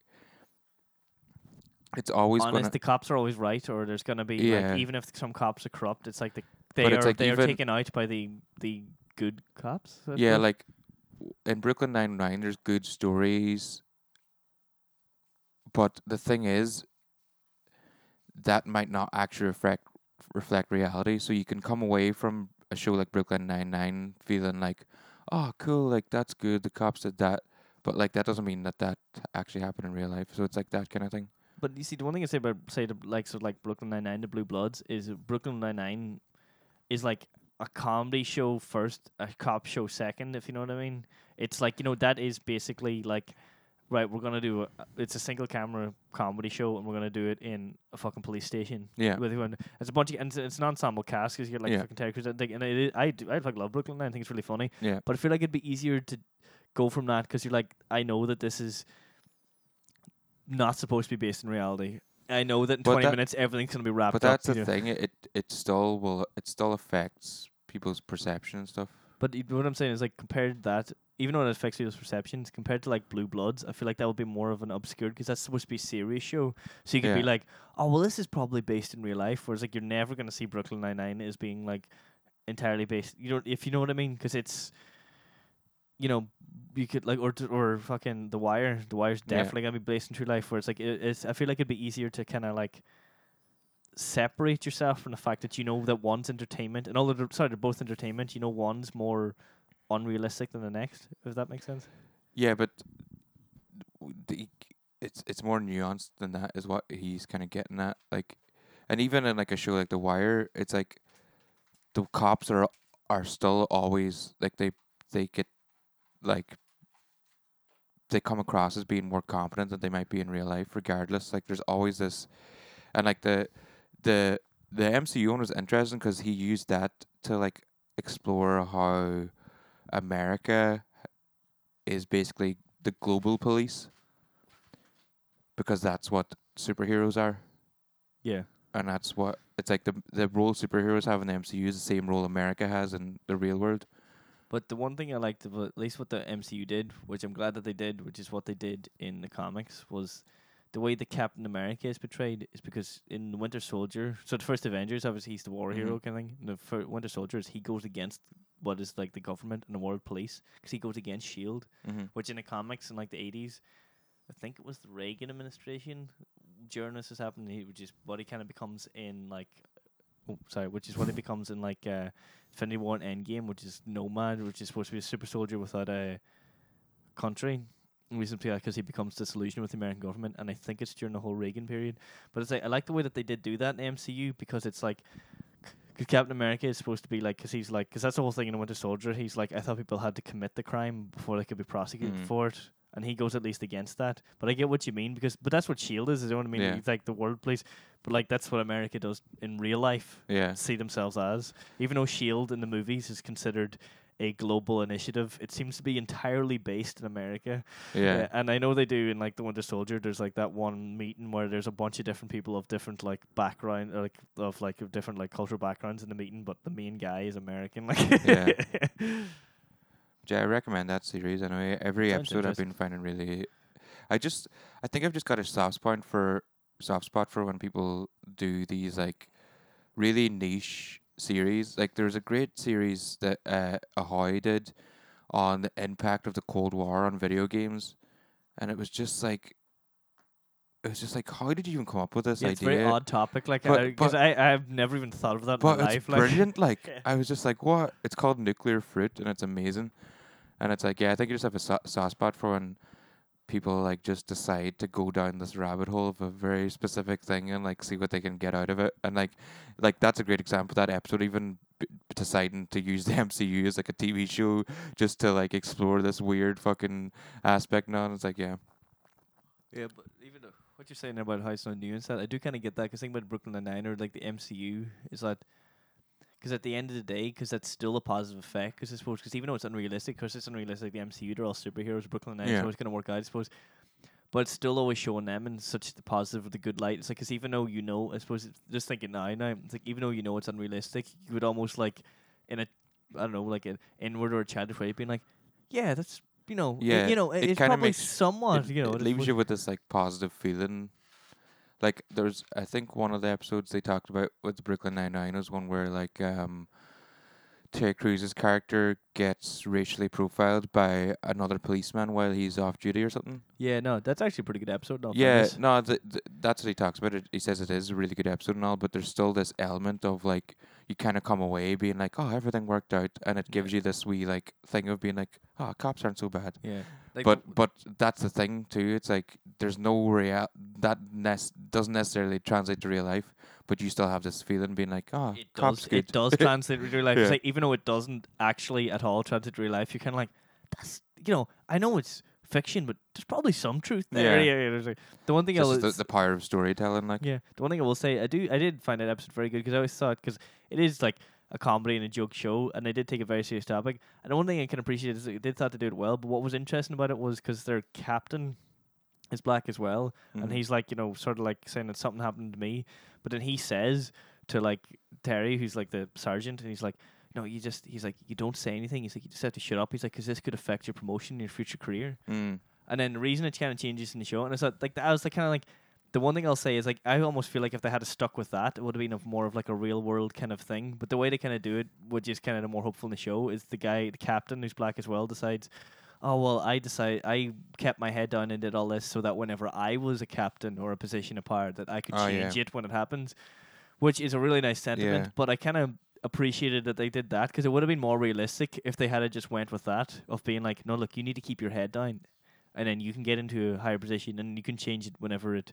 But then that also because that would have fed into the entire system of, well, it doesn't matter then if you even get into a higher position because you're just gonna still keep covering it up anyway because you're afraid of somebody younger than you. Who's a person of color as well, affecting their advancement. Do you know what I mean? If they had Yeah. kept it that way, it probably would have been more. They could have ended it on a not light note, but they're not going to do that because that's what the show is. Yeah. Mm. Do you watch any more TV shows or movies or anything? No, I don't think I've been watching really much recently. I watched the first episode of MODOK there recently. I was interested, but Patton Oswalt. It's I couldn't even remember what the acronym means. It's like a Marvel show now based on one of the guys. It's all right. I actually thought I wouldn't like the animation style. Okay. But I ended up liking it. It's kind of like action figures, but not action figures. Okay. And I thought I wouldn't like it, but it actually kind of works out pretty well. But it's only the first episode, so I can't really say too much on it yet. So that's about all I've watched recently. I can think. I feel like I've watched. Oh, actually, do you want to watch a movie? It's really good because I remember I watched it years ago. It's from 2010. It's an Australian superhero indie movie. Because I went through a phase whenever I was just like all super movies. It's like going through an awful lot of indie ones. It's called Griff the Invisible. Okay. And it's really good. Yeah, I was like, it was one of those movies I watched years ago and hadn't seen it, and it's very indie. And I was like, I kind of hope this is still good because I remember really liking it when I was like 15 or something, Yeah. and it really was. And because Nice. it's really more of a romance than anything. Okay.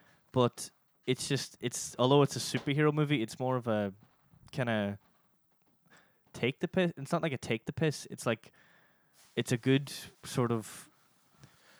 It's a really good indie movie. It's just the whole like one of the things is like he wants to try and make himself invisible. So he's like, invisible ink. So he makes like a lemon juice and vinegar thing, and he like bathes like not like a hazmat suit, but like a rubber suit in it. And then he's like, right, that'll make me invisible. And he like breaks into his office to get back at the office bully. Like it's not like a serious film, but it's Yeah. also done because it's that kind of indie way. There's that kind of there's that good kind of like humor about it, but it's really more of a romance than anything. But it's just Okay. really, really, really sweet movie.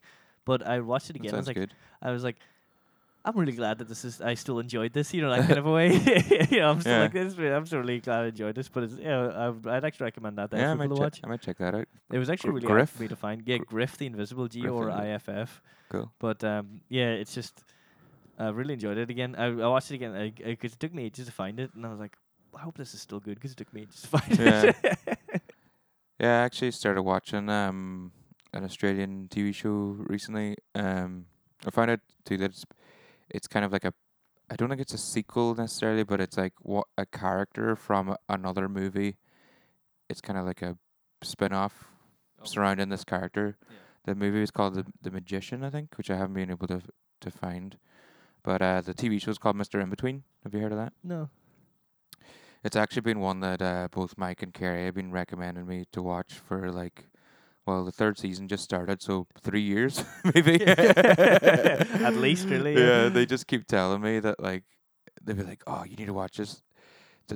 they just like were like, this is your type of like show specifically. Yeah, yeah. And I eventually started it. And I watched all the first season there over the last week, and yeah, it's great. What's it's it like- about? It's just this sort of, it's like a dark comedy, and this guy, he's like you know, sort of works for a shady guy, kind of like gone for hire type guy, but he's got like a, he's got a kid and everything, and he's separated from his wife, so it's like, it's quite like low stakes. A lot of time it's just him going about his life, but then he'll have to go like shoot a guy or whatever because he's working for this guy, or collect some money, or all this here. But it's just like, and he's got like this sort of like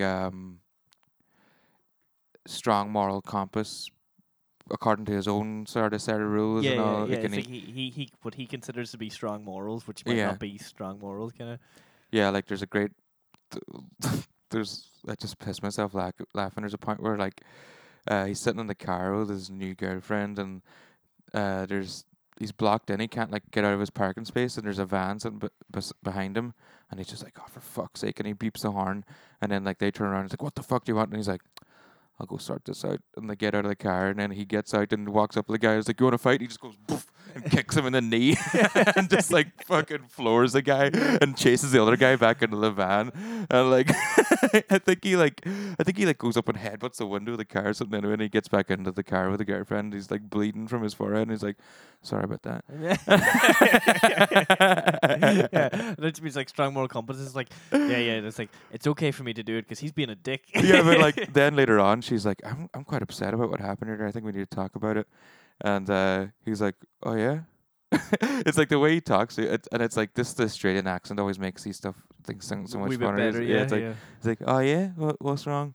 And it's like, did you really need to do that? It's like, yeah, well, of course I need to do that. I had to get him down before his other boy came out, because then I would have been taking on two of them and all this here. It's like it's pure like thought out in his mind and everything. Yeah, it's like in 2 seconds he had the whole ocular pat down. Yeah, Yeah.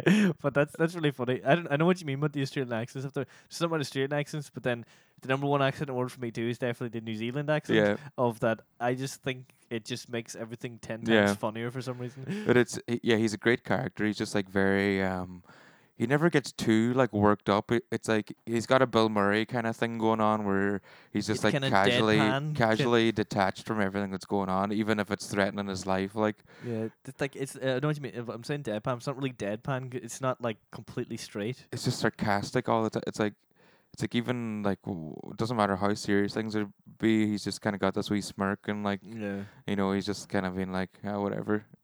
I Like don't- there's a part he has to go to anger management, and it's like he's with these men who are like talking about like beating their wives and all. And he just like starts laughing, and he's like, I think I'm in the wrong fucking room. Like I like beat some cunts that deserved it. I didn't smack any women or children and all this. yeah. He's like, I'm a bad guy. But I'm not as bad as you motherfuckers. Like, I was going to say there because I think bringing back the last podcast, you mentioned Top Secret. I watched that. Fucking. I actually meant to say the other day, Cinefix put out a video of the top 10 spy movies, and that was number 10. That's like the way they do their list is like each number is like a category. Yeah. So the 10th slot was for comedy spy movies, and that was the one that got it. And I was like, yeah, yeah. You mentioned to me, and like, because I loved like Airplane, Naked Gun, and all that humor, and it's in there too. But like, some of the jokes in that just really like got me. Like, there's the it one, was me and Kieran to watch it, so we're all clued in the room here. like the one thing, like one of the main scenes I loved is there's the scene where it starts, and I was like, this is backwards. Oh yeah. Yeah, and I was like, because it's Peter Cushing is the guy behind the desk, and you wouldn't really know, but in Star Wars he's Tarkin, which is one of the main guys. But I was like, that's Peter Cushing. I was like, and then it was like really famous. He takes down the like eye seeing thing, and his eye's really big, and because it kind of starts slow, and it's like, what the fuck's going on here? And it's like, Yeah. this is all backwards. Yeah. but there's no explanation for it. It's just It's backwards. just because the joke is that English backwards kind of sounds like Swedish. Yeah. But they actually, it's like if you put it back, all the lines match up. So whenever the subtitles, whatever they say, is that backwards. what they're saying. Yeah. But like But yeah, like that's what I think I was saying to you the last time. It's like, it's got these moments where it just like goes above and beyond what's necessary for jokes like that. Like, Yeah. And but like it's like I just don't want to. It's a weird movie because I feel like I feel like it's a rare comedy that you can spoil because part of the fun of it is just like not knowing what's coming the next. kind Like, of absurdity, like because I think even last time I told you one joke because I didn't want to like yeah, the give too porcelain. much. I was gonna say Yeah. the porcelain, yeah, because Yeah. there's something, but like even like I'll just say like one of the jokes, I'm not spoiling too much. Is like one of the ones that got me is because there's an awful lot of physical gags in it, Yeah. but there's some other stuff in it. But one of them was like I think he's in like the jail cell and his like handler whatever comes in. He's like, I don't know, I've tried everything. I don't know what to do. I just can't give my wife an orgasm, and it just kind of comes out of nowhere. And then he's like, "Oh, here, I got you this." It's like anal thruster 9000. It's like, where the fuck did this go from? But like the way they set it up is like I just didn't see it at all because you're like, right, he's trying to get him out of fucking a jail cell, and it's just like I just can't give her an orgasm. I just laughed like 'cause, you know it was a rare movie where I was watching by myself, and I felt Yeah. like I laughed out loud. But it's just because it was such a good mix of you had the physical jokes and you had the Yeah. sight gags, you had all this, then you had stuff like that coming out, and I was like, Jesus Christ, like. Yeah, it's great. Yeah. Mm. And it's also technically a musical, which is Yeah, and you said that Val Kilmer did all of the singing or something, didn't he? yeah, I think 'cause so. I think it's the first song, which is the opening scene. It's like Skeet shooting, skeet skeeting and surfing. skeeting I'm a and surf- skeeting and surfing. USA, yeah, and it's like because I was like, oh, that's the Beach Boys, and then it's like skating and surfing, and it's all the boys shooting on the surfboards. It's like, Jesus, this is excellent, So and they're like funny. falling, and then they shoot like near the sand, and it's like, fucking brilliant. Like I just like, There's like a part where they're all piled into the back of a van and they've got like they're hanging off this van with surfboards and shotguns. guns. And, And then, isn't it like he's like he's a singer, but he's also a skeet surfer and all. It's just like but like because like there was just yeah, I really enjoyed it because I kind of thought I would, but then I enjoyed it more than Yeah. I thought I would. That kind of way. yeah. No, it was. I think even like I said to Kieran when I was watching, it was just like I know them. This is like one of my favorite movies already. Like, just that feeling. I was like, I'm going to coming back to this. Yeah, I'll actually, hopefully not to spoil too much, but my favorite joke I think in it was, and it's like they're mentioning all the guys, and it's like all the French names like croissant and stuff like this, and he's like, and déjà vu, have we met before? Just like Yeah. absolutely perfect. Yeah. And And then they do another one at the end. It's like goodbye deja vu. I feel like I can't remember. Yeah. It's just like another like wee tag on like that. It's like goodbye deja vu. I feel like I've known you for my whole life or something like that. yeah, no, Yeah. it's just so well done. Like, Yeah. It's just like it's so stupid, but it takes brains to be that stupid. yeah. I think you said in the last one as well. It's like they usually when they write movies, they like strict rules, which Yeah. sounds like bizarre for like writing comedy. Like they gave themselves Yeah. rules, but because they did, that's why it works so well. Yeah. Because they had to do it this way, and it's like that's what makes those jokes so Yeah. funny. Because some of them just land so well. They just like the deja vu one. It just landed so perfectly for me. Like, Yeah, they've like one of the rules is like there's gonna be one joke at a time or something. yeah. I remember So saying it's that, like- and I noticed that because So it's like if there's something serious in the foreground, then you have something funny in the background. But it also means that there's always something happening, but it'll only be one thing at a time. So it's like one thing to focus on, and it like but never yeah, gets too crazy. And like you kind of have to pay attention to get the jokes that kind Yeah. of way. But like, just yeah, I really really enjoyed Top Secret. I really it's enjoyed great, the eh? recommendation. It was fantastic. yeah, it's unreal. I watched a surprisingly good movie recently, Strictly Ballroom. You ever seen that? No. It's another Australian one actually. Yeah. Baz Luhrmann. You know, unreal. Yeah, I think- Everybody is free to wear sunscreen, man. yeah. If you don't know what that's referencing, look it up. It's great. Yeah, if you're ever feeling down about life, Yeah, listen it's to fantastic. that motherfucker. That's actually one of my main songs. And if I'm feeling really down, I will listen to that because Yeah. that is so uplifting. Yeah, it's great. It's like his graduation speech or something, isn't it? It's a guy Like- called Quentin Travers. He did like the graduation. I don't know where when it was like they sometimes do it's the graduation speech and they sometimes get like a Yeah. guest talker. It's what he did, and I don't know who he was or anything, but it obviously was just one that just fucking was. That's one of the best speeches ever written for Yeah. because it's supposed to be I think for high school students. It's about going on in life, and it's just fucking perfect for any point in your life. Yeah. Really. There's something I noticed. It was the first time I've ever had this thought. I think about a movie. it was always something I heard other people say. You know, it's like you watch a movie and it's like, oh, it's got a brilliant screenplay, Yeah. and it's like that seems like a very specific thing to comment on. But when I watched Strictly Ballroom, I was thinking, it's like, this is a great screenplay. It's just one of those ones where it's like it's like the story is really well told. It's like it's just bizarre. Like I didn't really know what to think of it going in. I just had heard that this was a good movie, and I thought it was going to be much more serious than it was. But it's actually like very lighthearted. But it's basically this guy who he it starts off with like this competition, this dance competition, and he gets like pinned into the corner, and like it's like it's taken so seriously by everyone in it, the ballroom dancing, but like from the audience, from your point of view, when you're watching it, you can see the ridiculous of it, but no one will like no one does No, that. no in- one will acknowledge that. yeah, in it's the- kind of so it's kind of like in that regard, it's almost like I'm thinking of like dodgeball or something where like the commentators and like so basically they're all dancing in groups and he gets pinned in at the corner in the corner. He's like, oh god, he's been cornered. What will he do?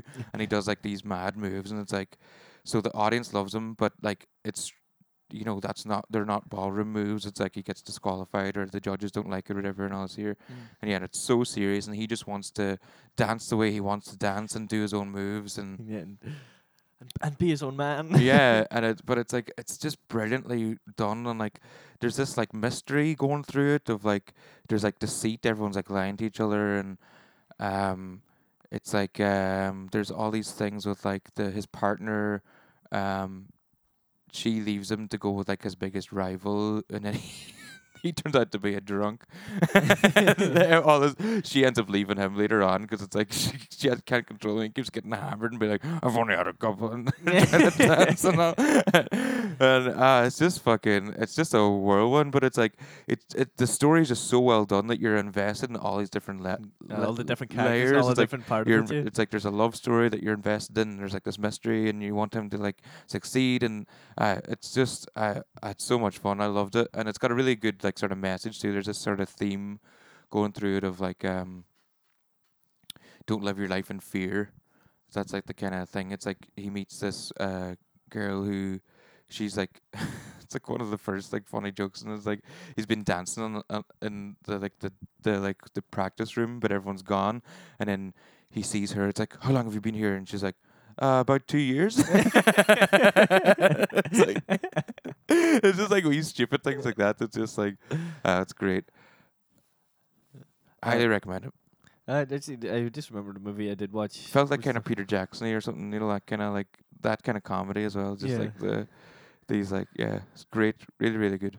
I actually film watched recently, not a comedy kind but a serious one, but it was very interesting. And one of the things, so it was the two main stars for Carey Mulligan and then Bo Burnham, the Right. comedian, and he was fucking great in it too.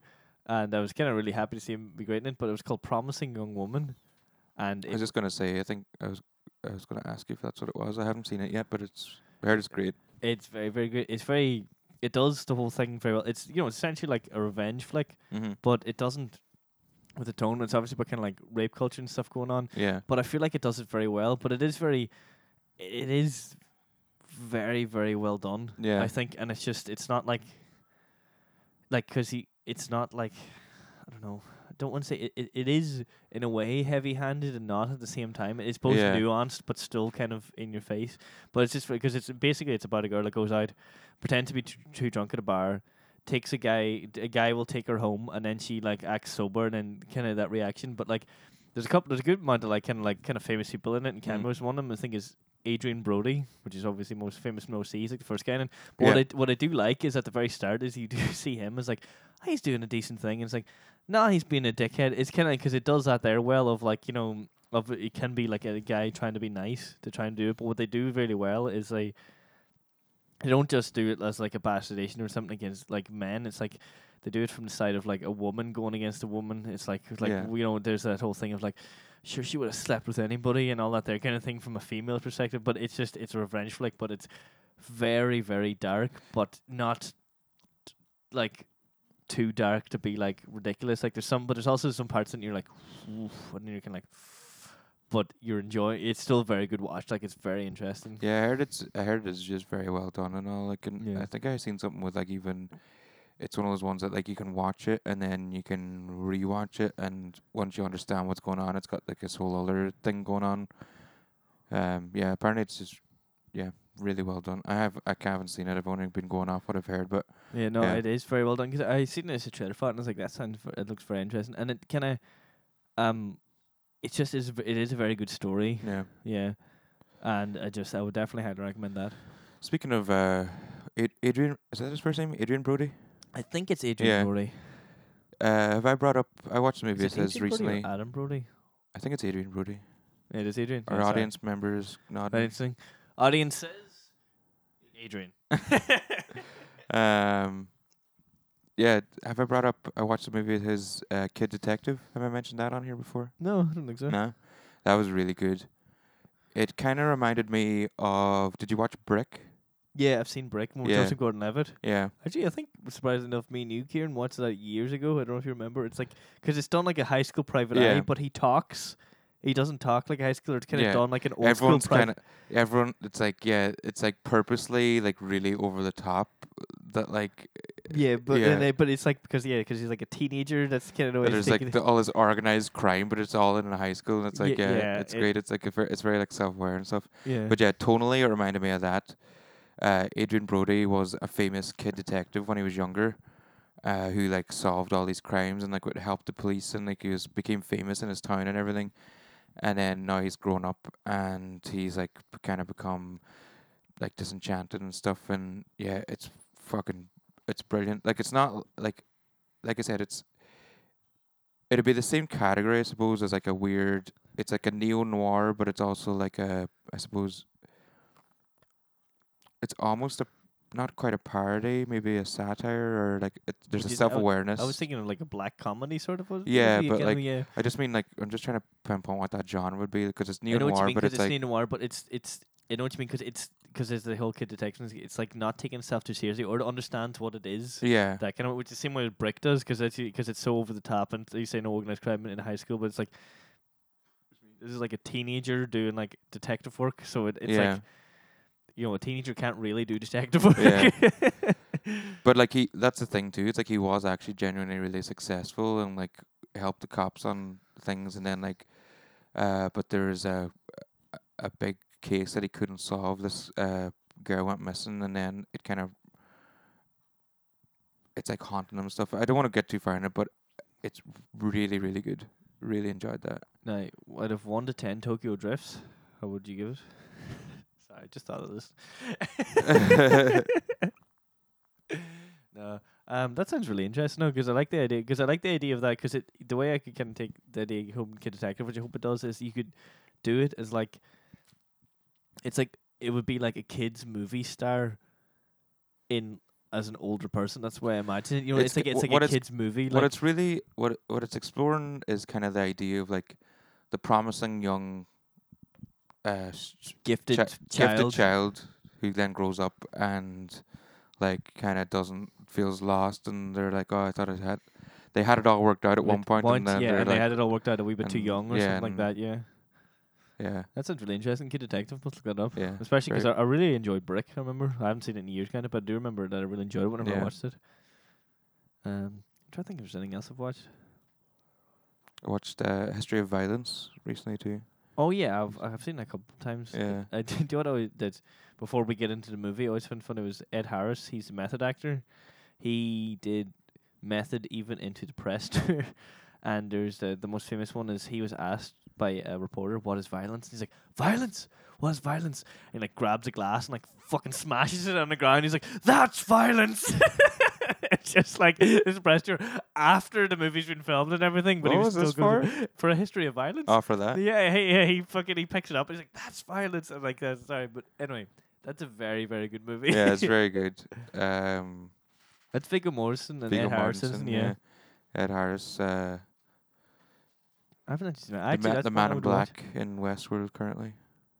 I'm not up to date in Westworld. Just for anyone listening, trying to work out who he is. There's a reference there. Yeah. But yeah, no, I remember because that is the one where, isn't it? That it's like he's like a bartender in a town, and then Yeah, he works comes in by. he owns a cafe. Yeah, cafe. Sorry. Yeah. Yeah, and then Ed Harris is the scared, and I was like, Yeah. yeah, that was very very good. Yeah. Yeah. I really liked how that was set up too. It's like I don't know how much I can get into it. It's an old movie, so I suppose. Yeah, it's an old movie. Go for it. The newer Well, ones. what I, It's like what I'll just say is like he basically interrupts a crime in progress, and he but saves the day. yeah, he pretty saves much. the day, but it's done in a way where you're like, he's done this before. Like, Yeah, it's just yeah. enough to be like, oh, I see where this is going. Yeah, yeah. And He's just supposed to be a guy that owns a cafe. Yeah. He's not supposed to be able to do something It's like like, this. yeah, you're And just it's like- not. It's not like as far as I remember, it's not like over the top. Nah. It's more that they're amateurs and he's actually a professional. it's just That's like the way I yeah, was he's thinking. like he did this very well. He kept his cool a wee bit too much, Yeah. and yeah, For a guy that's supposed to be a homely guy owning a cafe Yeah. in a small town. Yeah, because that's the way I always took it. Is because the way they did it is that because the guys that are robbing his cafe are amateurs. yeah. And it's that they're meeting a professional of Yeah. the game, and that's how it works. But, But yeah, yeah, I really enjoyed it. It was all just another one that's just really well done, yeah, and it gets very violent, but it's not doesn't feel gratuitous. It feels earned. yeah. And It's not ultra violent. It's more of like I would say like kind of it's gritty. It's more grounded than, but it has to be violent. It's called A History of Violence. Yeah, but it's not just like it doesn't feel like just for the sake of it and just like over the top. It's like it feels earned every time they do it, and it feels like it's like to emphasize a point or something. Yeah, but It kind of juxtaposes, I suppose, with his like with the life that he has of being so like homely kind of. yeah But what I remember that film is that because if I remember, like with the violence that he enacts, even though you're saying he's done it before, I never felt that was like overbearing or something. It's that whenever he's done it before, it's not that he's like he's not John Wick or something. yeah He's just maybe better trained or more experienced people, but he's not exactly like gonna be fucking. He's not like a superhero kind of taking it down. Yeah. I remember that he's just kind of very good at his job, but in a grounded kind of a way. yeah And he tried to give up the life, obviously. But that's what I remember about it, because it was like that kind of a way. I think, if I remember correctly, that's the way it was. Whereas, like, John Wick is like, this boy's fucking John Wick. He's going to kill fucking a room of 40 people. It's like, this guy probably Yeah. wouldn't do that, but he's also, but he can take care of himself. he can take care of himself against two fucking amateur robbers. Like, Yeah. Um, Oh, I did have an idea. I don't know if we talked about this. I think I said to you about possibly coming to Athlone and recording. At oh, some yeah, point. yeah, that's right, yeah. So I had because an it's actually more possible now because of, like, Yeah, things are. But I had an idea, sort of expanding on that for when things open up, which will be a sub series of this podcast called "Where Are We At?"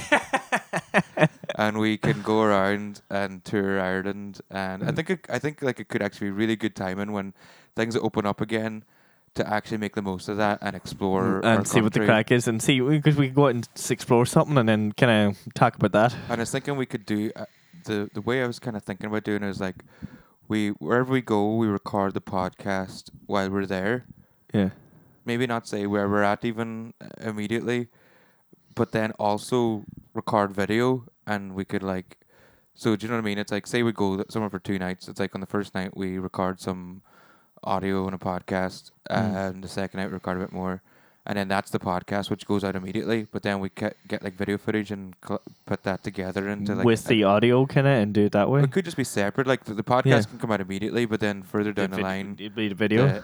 an episode can come out and try and like be like a tourist kind of thing, like show wherever we go, show off what it has to offer and stuff. That'd like be really cool. Yeah, it could be fun to do. Now, not entirely in line with that, but one thing that I would be interested in trying to do with a group of people is, this is probably going to be edited podcast. This is more of a personal thing, but I know for a fact that there's an Airbnb in Knock that 20 people can rent for like €30 each for like 3 nights, and you get essentially 20 bunk beds and an entire reception hall. And I just thought that would be a cool place to get a couple of bands together and have a wee sesh and maybe have a religious experience in Knock. Lovely wee sesh. Maybe have a religious experience in Knock, which wouldn't be the first time.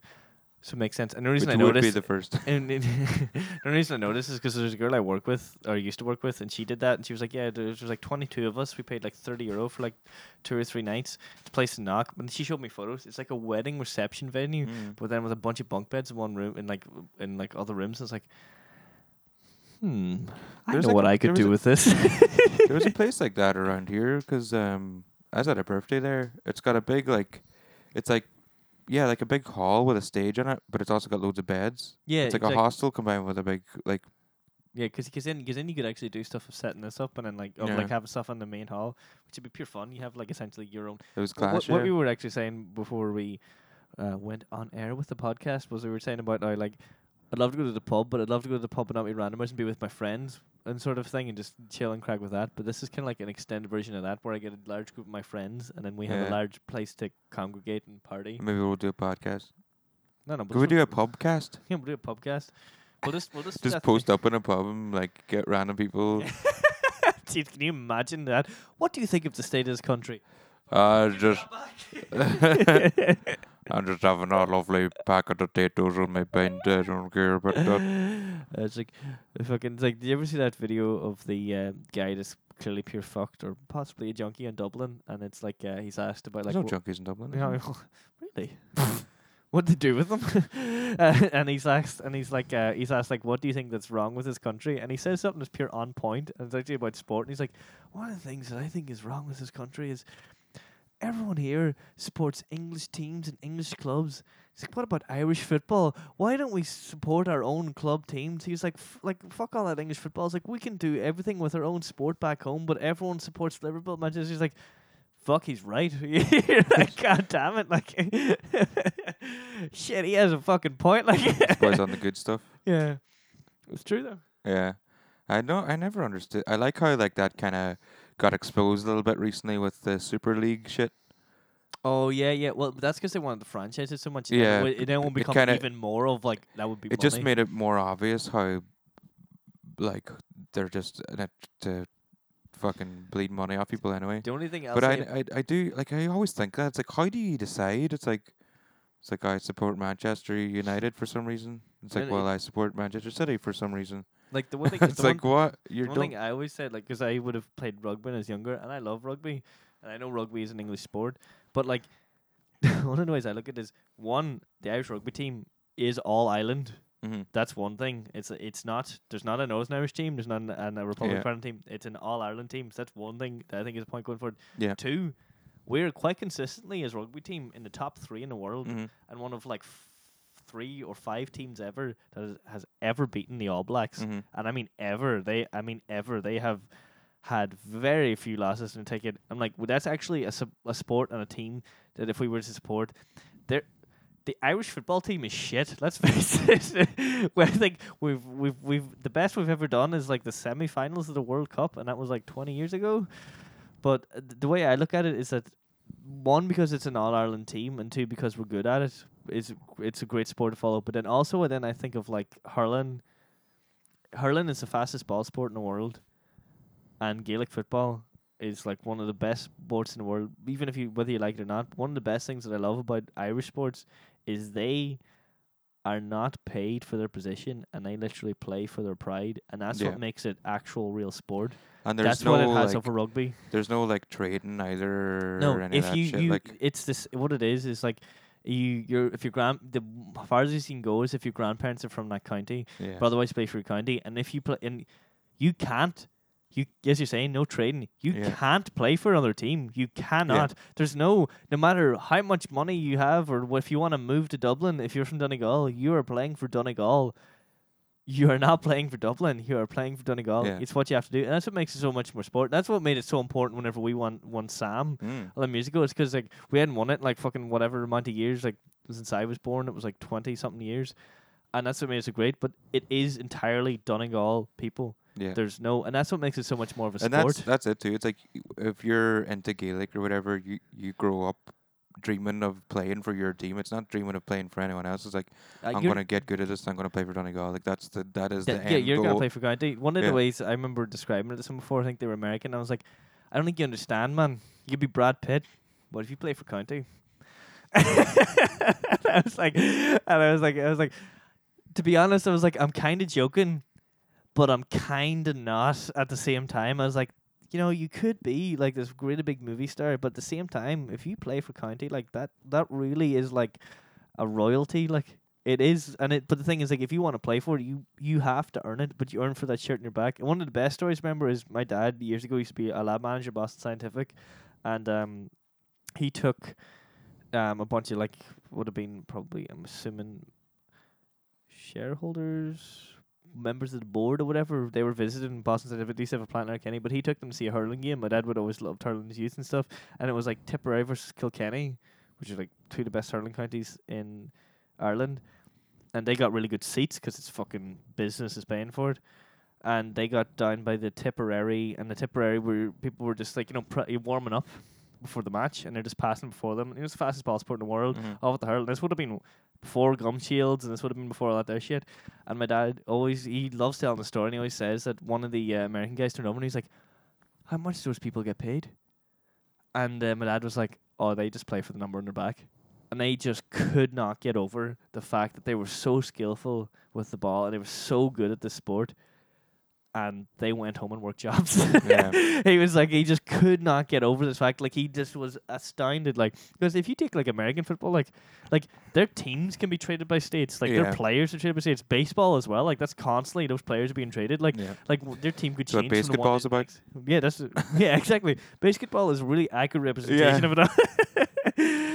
It's actually quite a clever satire. Like, Which I think I understood more after watching Moneyball. 'Cause it's a great movie too. I knew nothing about baseball, and then I watched Moneyball, which is a great movie. Yeah. And Jonah Hill, I think, won the Oscar for that, and you Oh, kind yeah. of see it. He was fantastic in it. But yeah, basketball, it kind of makes way more sense then. Yeah.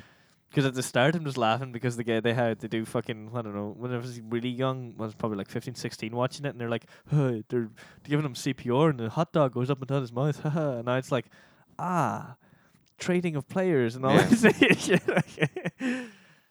Alrighty then. All right. Closing thoughts. I haven't had opening thoughts. Closing thoughts? I don't know, because I haven't been out in the pub. I haven't seen many thoughts these days. Hey, haven't seen many thoughts. Yeah, I haven't seen many thoughts these days. Oh wait, Kieran's here. There's a thought in the corner, our live audience. Now, what I need you to sub in is a.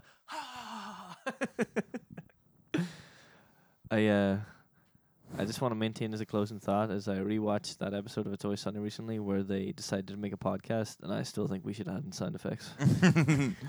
Boo. Yeah, it's like yeah, you know, whenever like fucking Dennis is like, "Oh, I like that." Okay, Frank, where's my roast chicken? Here, you can suck a lemon.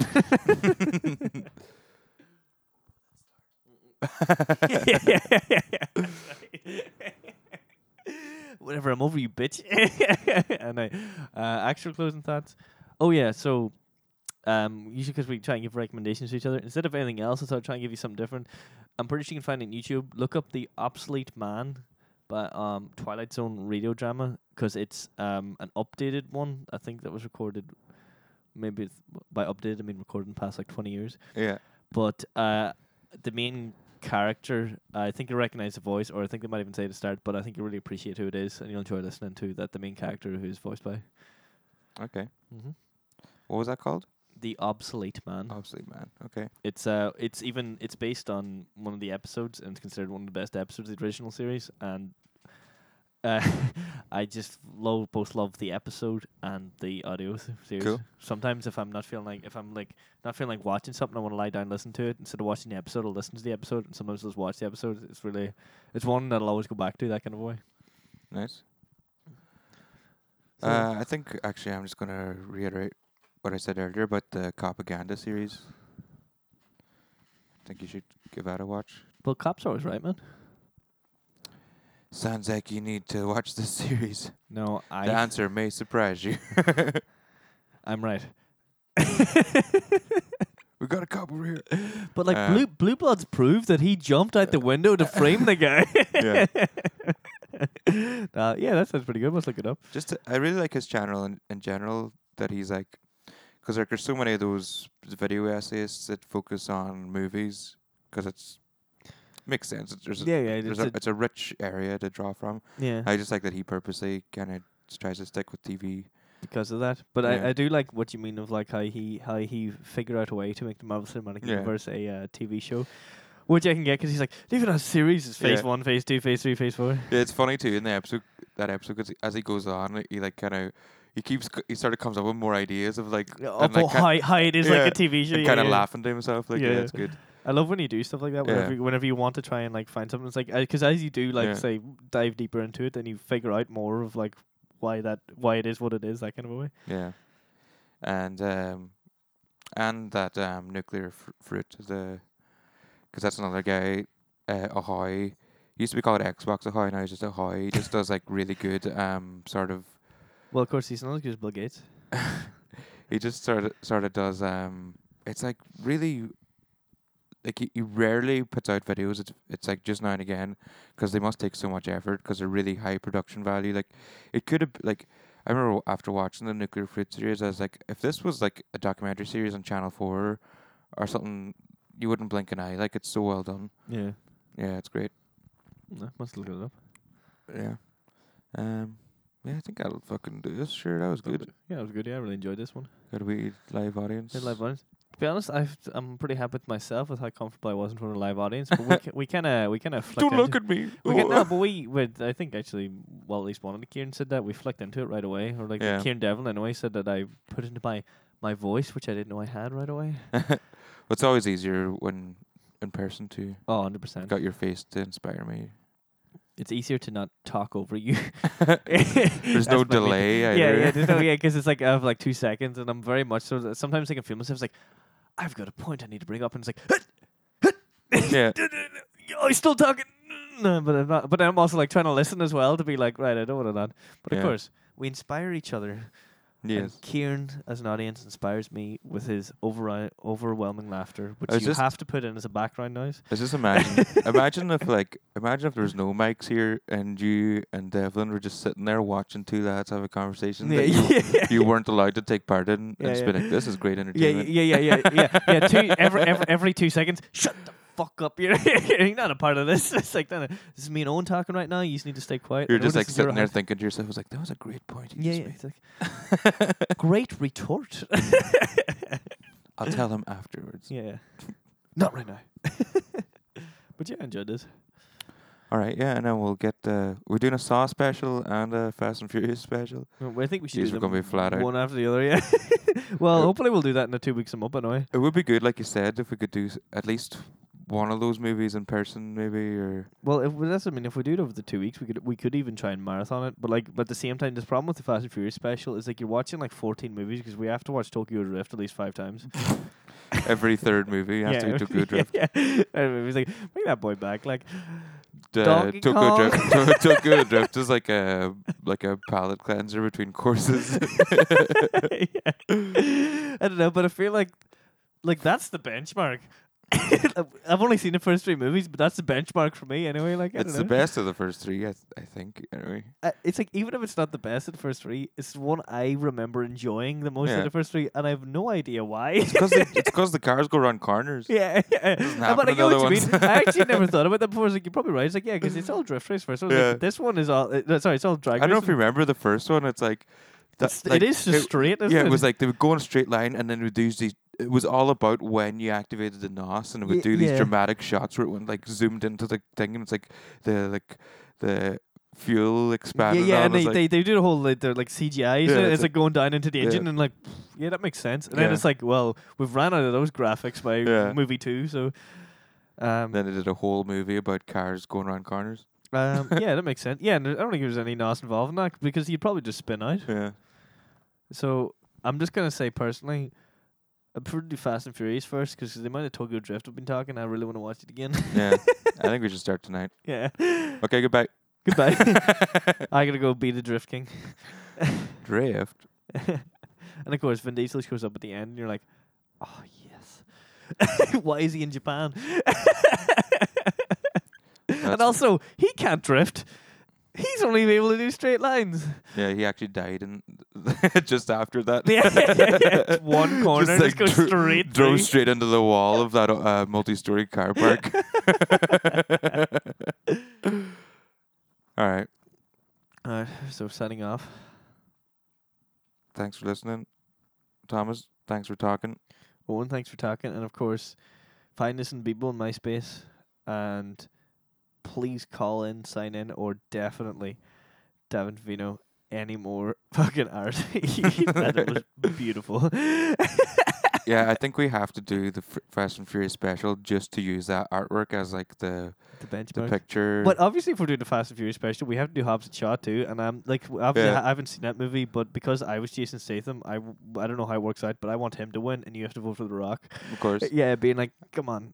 And I don't even know they're probably maybe not working together. maybe we'll make our own Hobbs and Shaw 2 Yeah, between us. Hobbs and Shaw 2, Lethal Deviation, the final deviation. All right. Right. What Bye. are we doing here? Let's forget our existential dread and grab another beer and just live day to day like we've been doing it for years. And after all, it's neither there nor here. We could worry about the future. Most of it won't even include us. We may as well enjoy the shit show while we try to leave it better for everyone else. What are we doing here? Let's forget our existential dread, grab another beer and just live day to day like we've been doing it for years. And after all, it's neither there nor here. Don't forget that each of us are worthless. In that regard, we're all exactly the same. It doesn't mean that we should all just care less. Need each other in a world that's this insane.